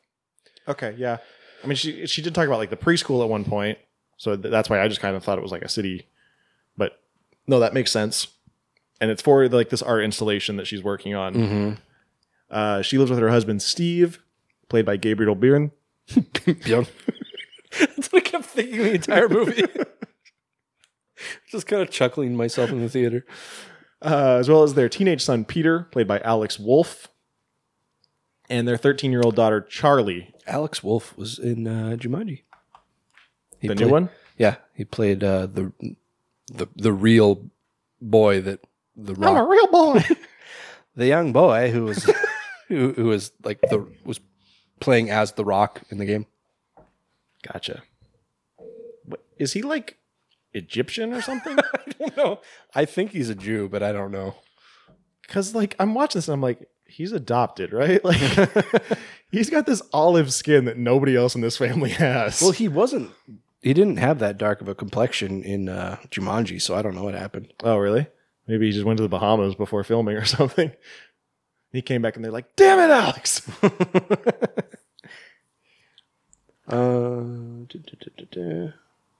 Might be Greek. Oh, yeah, I could see that. He played. Oh, well, okay. I don't know. Maybe he's Middle Eastern. I don't know. He can kind of pass for a lot of things, I guess. He played Dzhokhar Tsarnaev in Patriot Day. He kind of reminds me of that dude from Fear the Walking Dead. The main guy. Oh. The dad. Him. Okay. Yeah. Who, again, can play pretty much any race. Yeah. Like, except for white and black, he can play pretty much anything. Anyway. Yeah, so like Tony said, Annie's mother just died.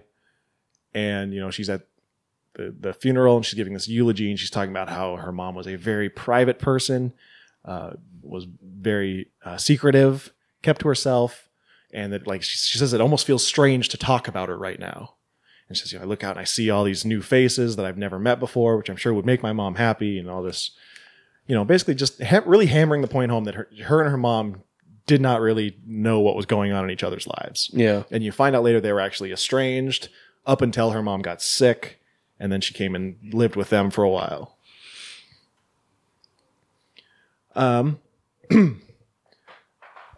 So she starts having a real hard time dealing with her mother's passing, and her family is not being incredibly supportive, or she doesn't really want to open up to them.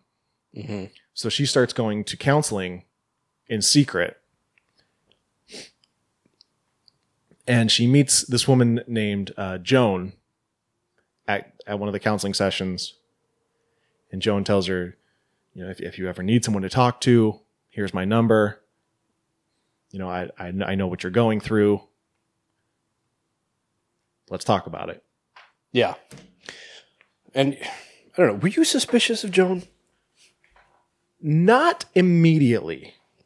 Okay. I just thought it was very strange that she, like, seemed to almost pick her out of a crowd. Yeah, because while they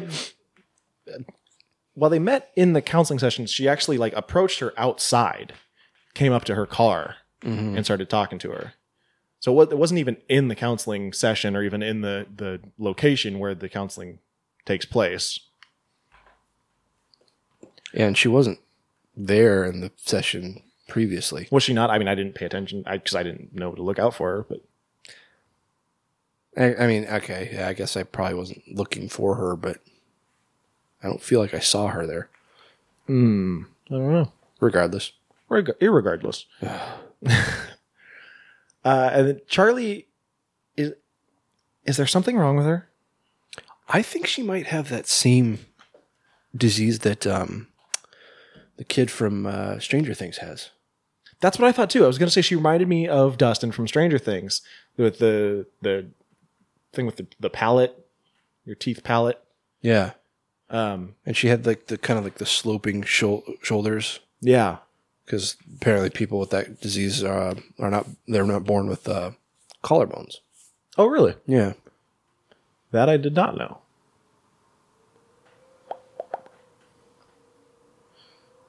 Well, nothing on her Wikipedia page. She played Matilda in the Broadway musical. Good for her.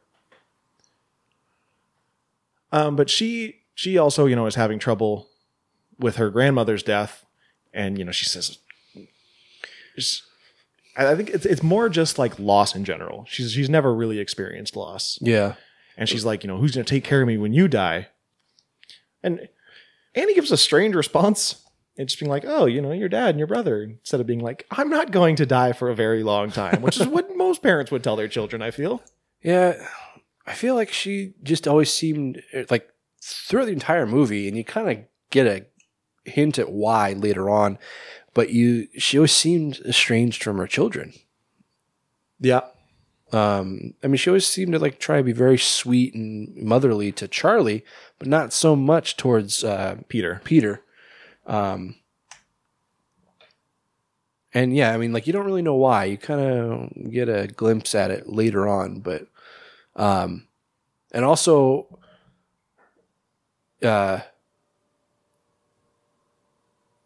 you get the impression that Annie's mother basically raised Charlie. Yes. Yeah. And was really disturbing and kind of fucked up because, you know, she was telling the story. She said, you know, when you were born, your grandma had to be so involved with your life. She insisted on doing everything for you, doting on you. It's like every time I would try to feed you, she would insist that she had to be the one to feed you. And then later on, when she's in her workshop, there's a little diorama or, you know, a miniature scene of it's clearly Annie in bed holding a baby and her mom standing next to her bed with one titty tit out. So it's titty out. So it's like she's not saying like her mom would feed her with a Like bottle. a bottle, yeah. She breastfed Charlie, which is fucked up. That's weird. Yeah. Nobody wants to suck on old boobs. And Charlie has this nervous tick that I'm sure everyone has seen from the trailers where she clicks her tongue. I can't even. All I can do is. That's not really what she does. That's more of a pop. Yeah. I can't even do it. It's okay. It's annoying. She doesn't do it nearly as much as the trailer infers. I will say that. The trailer makes it seem like it's this ongoing thing throughout the entire movie. I mean, it's more used occasionally as just like a thing to kind of build anxiety. Yeah. Rather than just something that she's just constantly doing. Right. And Charlie also has this habit of she makes toys, little figures out of just things that she finds. And so she's got all these like weird little figures made out of mason jars, pill pop bottles, cans, and bird heads. Yeah. At one point, this bird, and it's an artistic family. This is in the trailer, so it's not really spoiling anything. But a bird flies into the window while she's in school. Mm-hmm. So she takes a pair of scissors and just cuts off the bird's head. Just swipes the head. Yeah, and steals the head, and is walking around with it just like in her hands. She's weird. And then about halfway through the movie, something happens that I don't want to give away, but I will say everyone in the theater's jaw dropped. Yeah, I had no idea that was going to happen. I don't know that I've ever like had my jaw drop like this while watching a movie, and I'm just like sitting there for probably a minute with my mouth just agape. And the guy behind me goes, "What the fuck?" The guy behind me, there was a what the fuck, an oh shit, and an oh fuck. I was just like, ooh. Yeah, definitely did not see that coming. Yeah. And, you know, this day and age, studios are giving more and more away during the trailers. Mm-hmm. You know, it's in an effort to bring people into the theaters, but basically showing like the best parts of a movie in the trailer, it kind of gives people like this false impression that the entire movie is going to be just amazing. And more often than not, it's a disappointment. This is, I mean, how many times have we said all the good stuff's in the trailer? Right? This is a story changing plot point. Yeah. That nobody, like, unless you've seen the movie or somebody told you about it, you do not know this is happening. Yes. And it really just, it changes the whole theme. I mean, not so much the theme, but just if you go into the movie with preconceived notions about how it's going to play out, you are wrong because you do not see this coming. Mm-hmm. And it really drives a wedge into this family. Mm-hmm. And they all kind of start nipping at each other. They start arguing a lot more. They start being really cold and distant. Mm-hmm. And God, it's so hard to talk about the rest of the movie without giving really that hard. moment away. It's really hard when half the movie is essentially a spoiler. Yeah. Fuck. So Joan tells Annie that she can. Yeah, I know. How do I do this? Well, you could say like, okay, so in this support group, where you know this woman Joan who says she's part of this support group, they stopped going to the support group right after that. It's just the two of them. Yeah, they just kind of become friends or casual friends, I should say.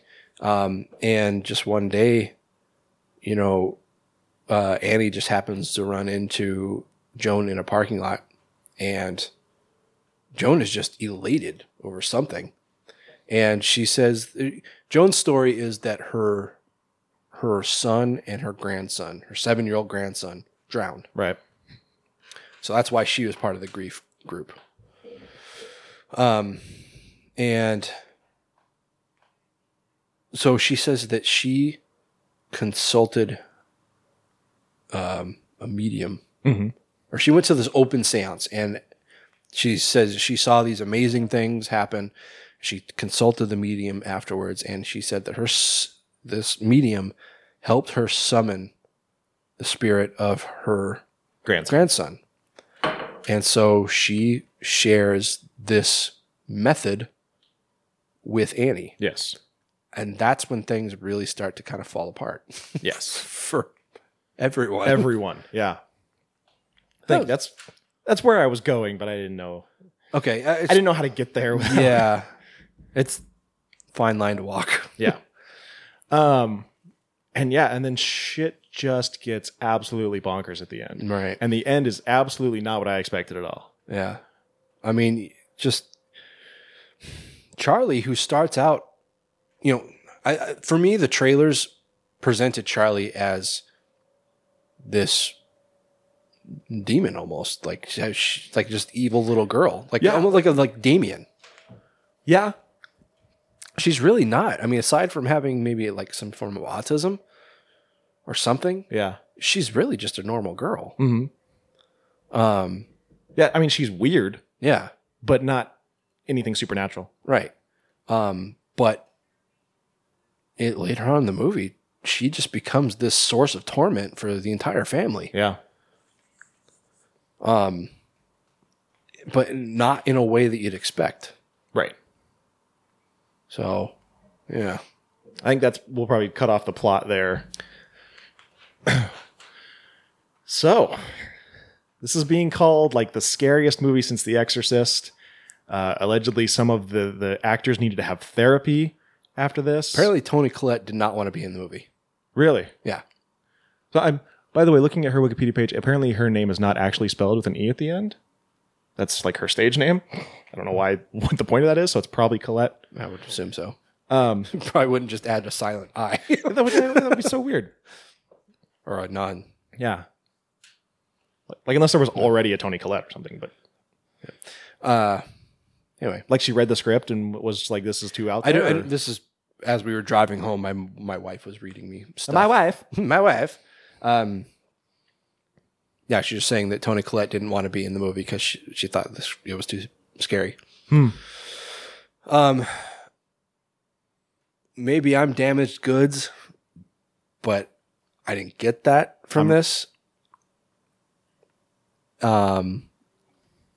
It's creepy, for sure, but I was not as like on edge as pretty much everyone else in the theater. I am right there with you. Okay, like this movie's real good. It is, and I was not expecting it to be this good.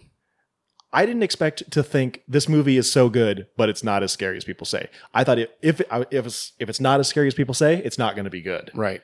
And that's what I was most worried about, is that it's not going to live up to the hype. It's getting all this hype, and I'm just going to hate it. Mm-hmm. I definitely don't hate it. It's really good, but yeah, I don't get this scariest movie since The Exorcist. And if these people need therapy, then there must have been something else going on in their life, because I just don't get it. There's a lot of fucked up things happening, though. Oh, for sure. But as far as it being a mind fuck, no. No, like you said, it's creepy. There's a lot of creepy imagery in it, and there's there's weird things that happen, and there are some genuine moments of just like dread and fear. But I just don't. It didn't affect me in the way that it seems to be affecting other people. Yeah, and people saying it's like this generation's Exorcist, or the scariest movie since The Exorcist. The thing is, when they say this generation's Exorcist, that I can buy a little more, because like especially in the first half of the movie, Annie reminds me a lot of the mom from The Exorcist, and like, I feel tonally it's very similar to at least the first half of The Exorcist. Yeah, exactly. And it's got a lot like the same things that are creepy and scary in this are creepy and scary in The Exorcist. Yeah. Same kind of scares. There's not a lot of jump scares, or the ones that are like soft jump scares. Yeah. Not intended. There's one though. That one towards the end.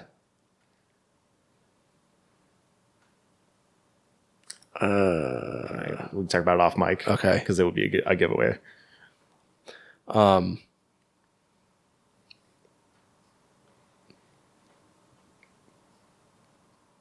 Okay. Yeah. Sorry, I lost my train of thought. Yeah. So it's not. Well, to say it's not religious is not quite the thing. It's not. It's. Whereas Exorcist is religious as far as like Christian beliefs, and the Catholic Church and that type of stuff. This has a lot to do with pagan beliefs. So I guess it's religious in that effect, but not the same as The Exorcist. But it still has a lot of the same, like I said, a lot of the same scares, a lot of the same terrors. Yeah, like I said, the tonally, the tone is very similar. Yeah, I got a lot of Exorcist in this. Oh God, there's something else that I thought I got. There was a strong. Oh, Rosemary's Baby. Yeah, I get that. Especially towards the end when you when the whole backstory starts to unfold. Yeah, that was it. Ramping up. It's a good word, because throughout the entire movie, and this is. I don't want this to scare anyone away, but pretty much the entire movie, I'm sitting there thinking, where's this going? Yeah. I feel like it built all this tension, and the tension's just floating along the entire runtime. But the last 15 minutes makes the entire movie worth it. Yes. Fully agreed. Yeah, I was thinking to myself that I kind of equated it to like a basketball game. Mm-hmm. How the last 10 minutes are really the only part you want to watch, because that's when the game is decided. But you got to watch the other 3 quarters, because you got to figure out how we got to this point. Sure, yeah. And that's kind of how this movie is. Yeah. It's like they did the William Castle thing where they had people wear their Apple Watches because they wanted to monitor their heart rates for it. Mine unfortunately does not monitor my heart rate, so I can't. I wasn't part of that, but I kind of feel like it would be almost like a heart monitor, where it's just like flat and then a beep and then flat and then a beep. Yeah. Because there's these moments where all of a sudden something just, makes you say, what the fuck? Or, makes you kind of squirm in your seat. Mm-hmm. And then it goes right back to being just flat and, just telling the story. Yeah. I mean, I felt like it was good at, giving you these little tension builders and just hanging on that. And then as soon as the tension starts to fade, it like spikes it again. Yeah. So yeah. Right when you start to get comfortable, then all of a sudden there's something to make you squirm or something again. Yes. It was just, the whole thing was really well crafted. Yeah. Like the storytelling was perfect. I feel like the end is a little bit hokey. Really? Yeah. Without giving anything away, why? Not sure I can say it without giving anything away. Oh, okay. I mean, like the very, very end? Yes. Not like the final scene, but like leading up to the final scene. I mean, I guess. Yeah, and it just, this whole movie is like very tense. Like I said, the entire movie is tense. You're not just sitting there, bored out of your mind. But like I said, the last 15 minutes is when the wheels just come off in a good way. And I'm trying to, I know there's a movie I can compare that to where just in the last few minutes, everything just goes nuts. House of the Devil? Sure. I don't really like that movie, but yeah, it's better than House of the Devil for sure. But yeah, I mean, kind of like that. Yeah. Where everything just kind of starts to reveal itself, and everything, like, you find out how fucked up this whole thing that you've been watching for the runtime really is. Yeah. when all the secrets were revealed. Yeah, so just a real wild story. Yeah. Very well put together. Yeah. It is long. I'm pretty sure it clocks in over 2 hours. Mm-hmm. Yeah, it's about 2.25, I think. Yeah. But like I said, everything that goes on in the middle of the movie is it's building to something. Even if it doesn't feel like it at the time. Yeah. It is leading somewhere. Yeah. And it's one of those things that Don't lick me. If sorry. Didn't mean to lick you. If you went back and watched it again, then you would kind of pick up on those things more. Yeah. You would see these things and you'd be like, these things that you forgot happened. And you'd be like, oh, right, this is leading to that, which is leading to that. Yeah.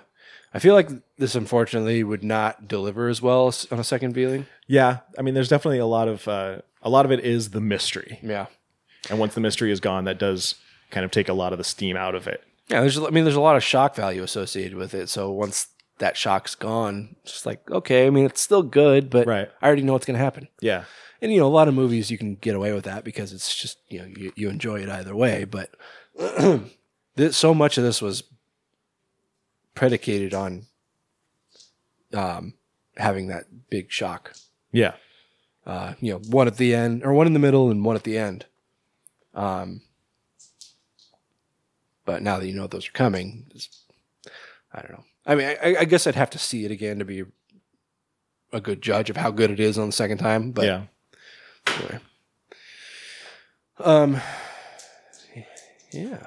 Like I said, the whole thing with the miniatures, I feel like there's some importance there, but I couldn't pick up on what it was. I didn't. I kept waiting for it to be some kind of reveal, and there's just nothing there. Well, I mean, wait for it to turn into Beetlejuice or something. I don't know. I don't know what I expected. I just expected something. Yeah. Yeah. There's. God, I was going to talk about a certain part. There's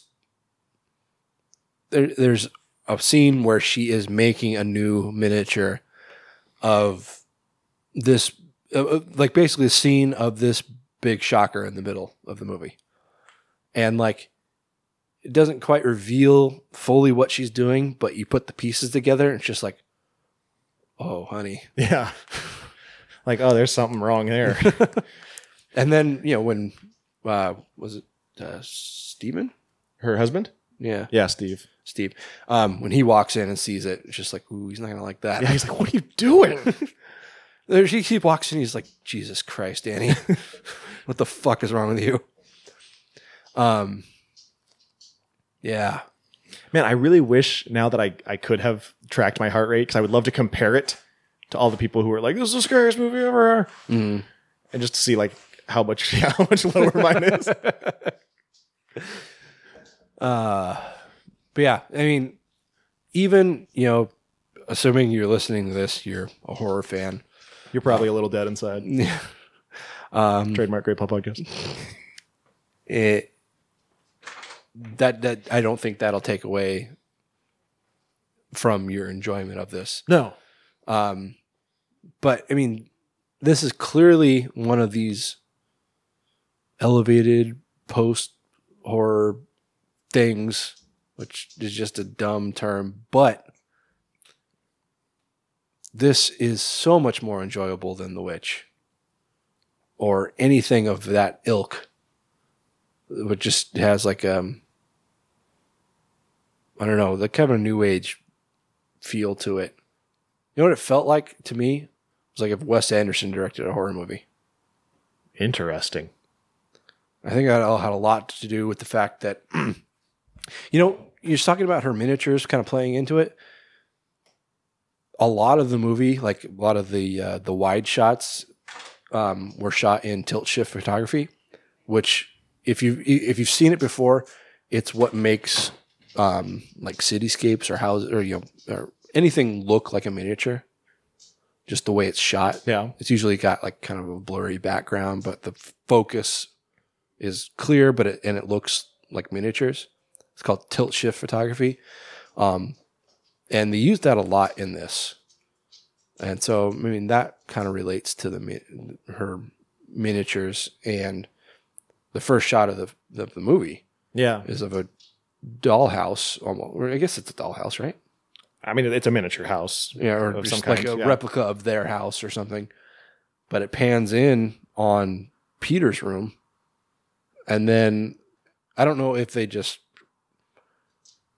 laced two shots together or if they just did some kind of seamless transition or what, but like it pans in on his room. And like I said, it's like this hyper realistic miniature work, but there's like this transition where it's actually his room. Yeah. And a lot of the shots in the movie were shot almost like a stage play where you've just got like a room that's laid out in front of you. Everything's faced You just get the three to walls. the audience. Yeah. A lot of the movie was filmed like that. That's true. And I guess that's kind of what made me feel like it was a Wes Anderson movie, because I feel like a lot of his movies are shot like that. So yeah.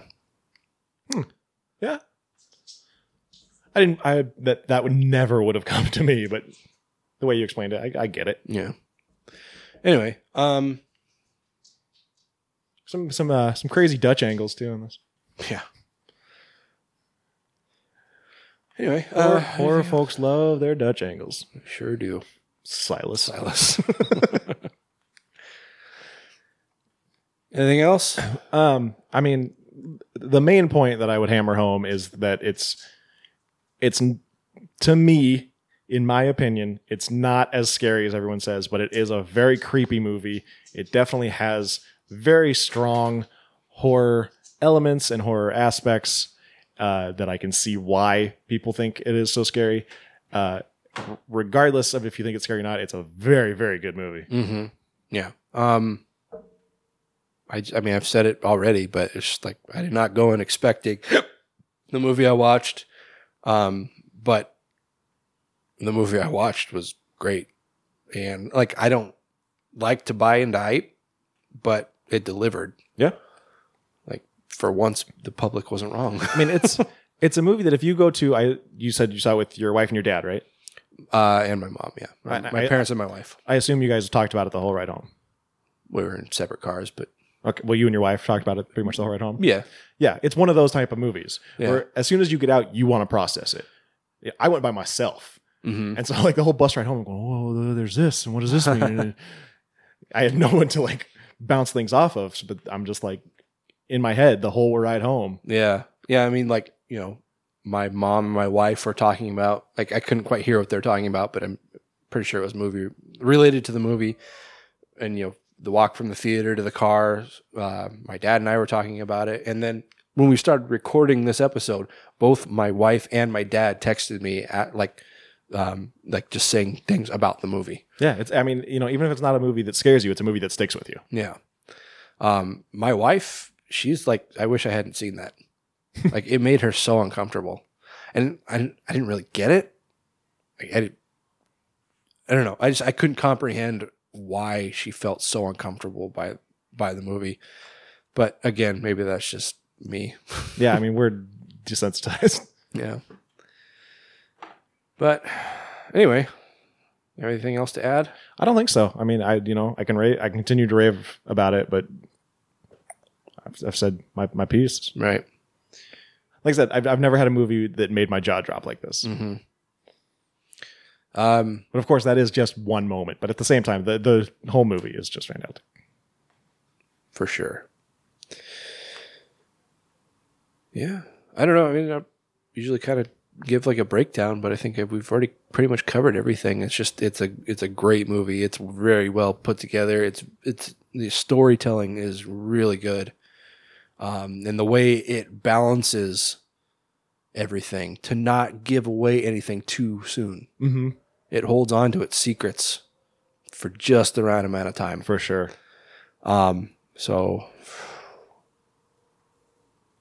I'm going to give this a 9. Yeah.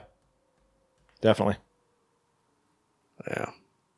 I feel like while I was watching it, there was part of me that wanted to get, that was like, honestly think like, could this be a 10? Mm-hmm.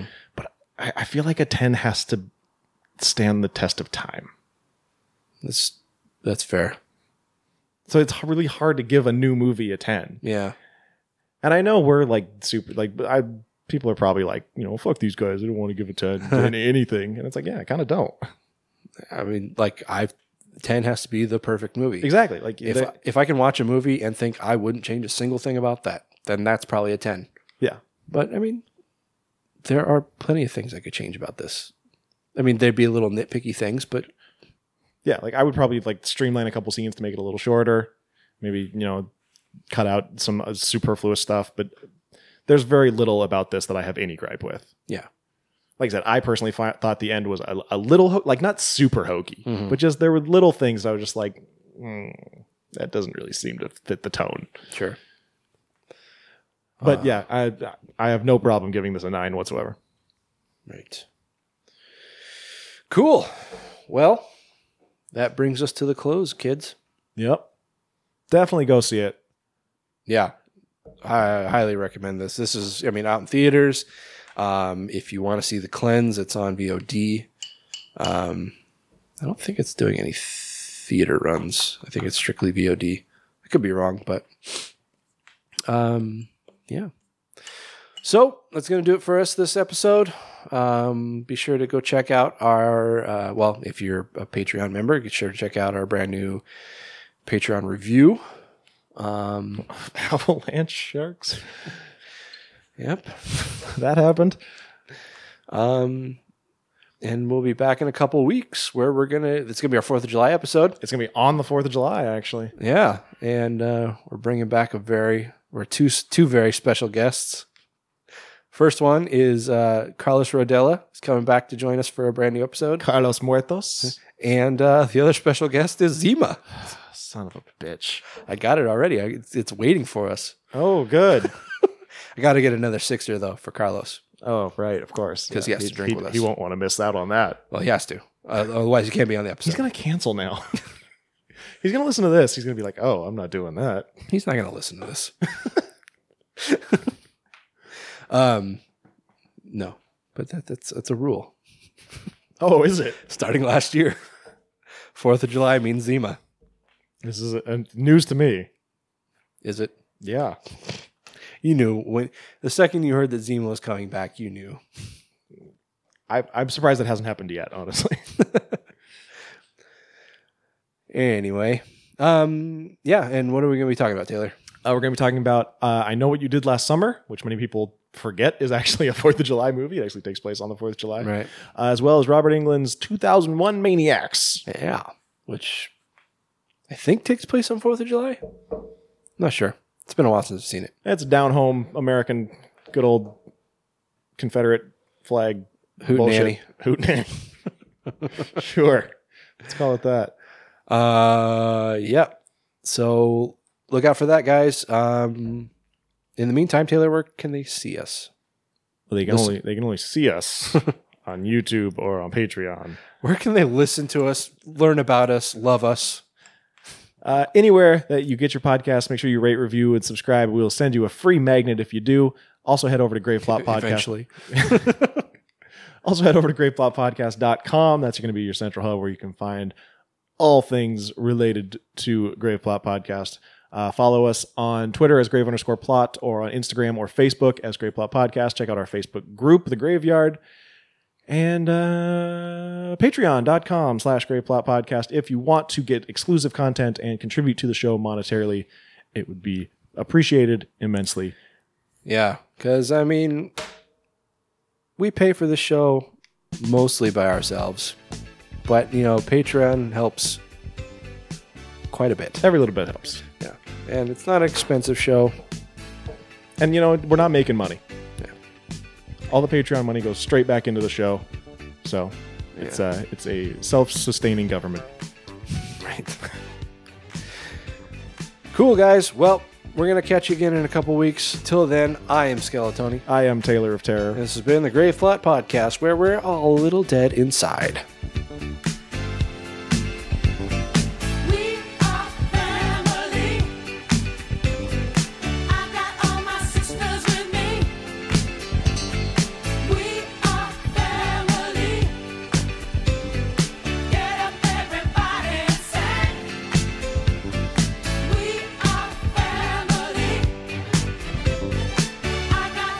Sisters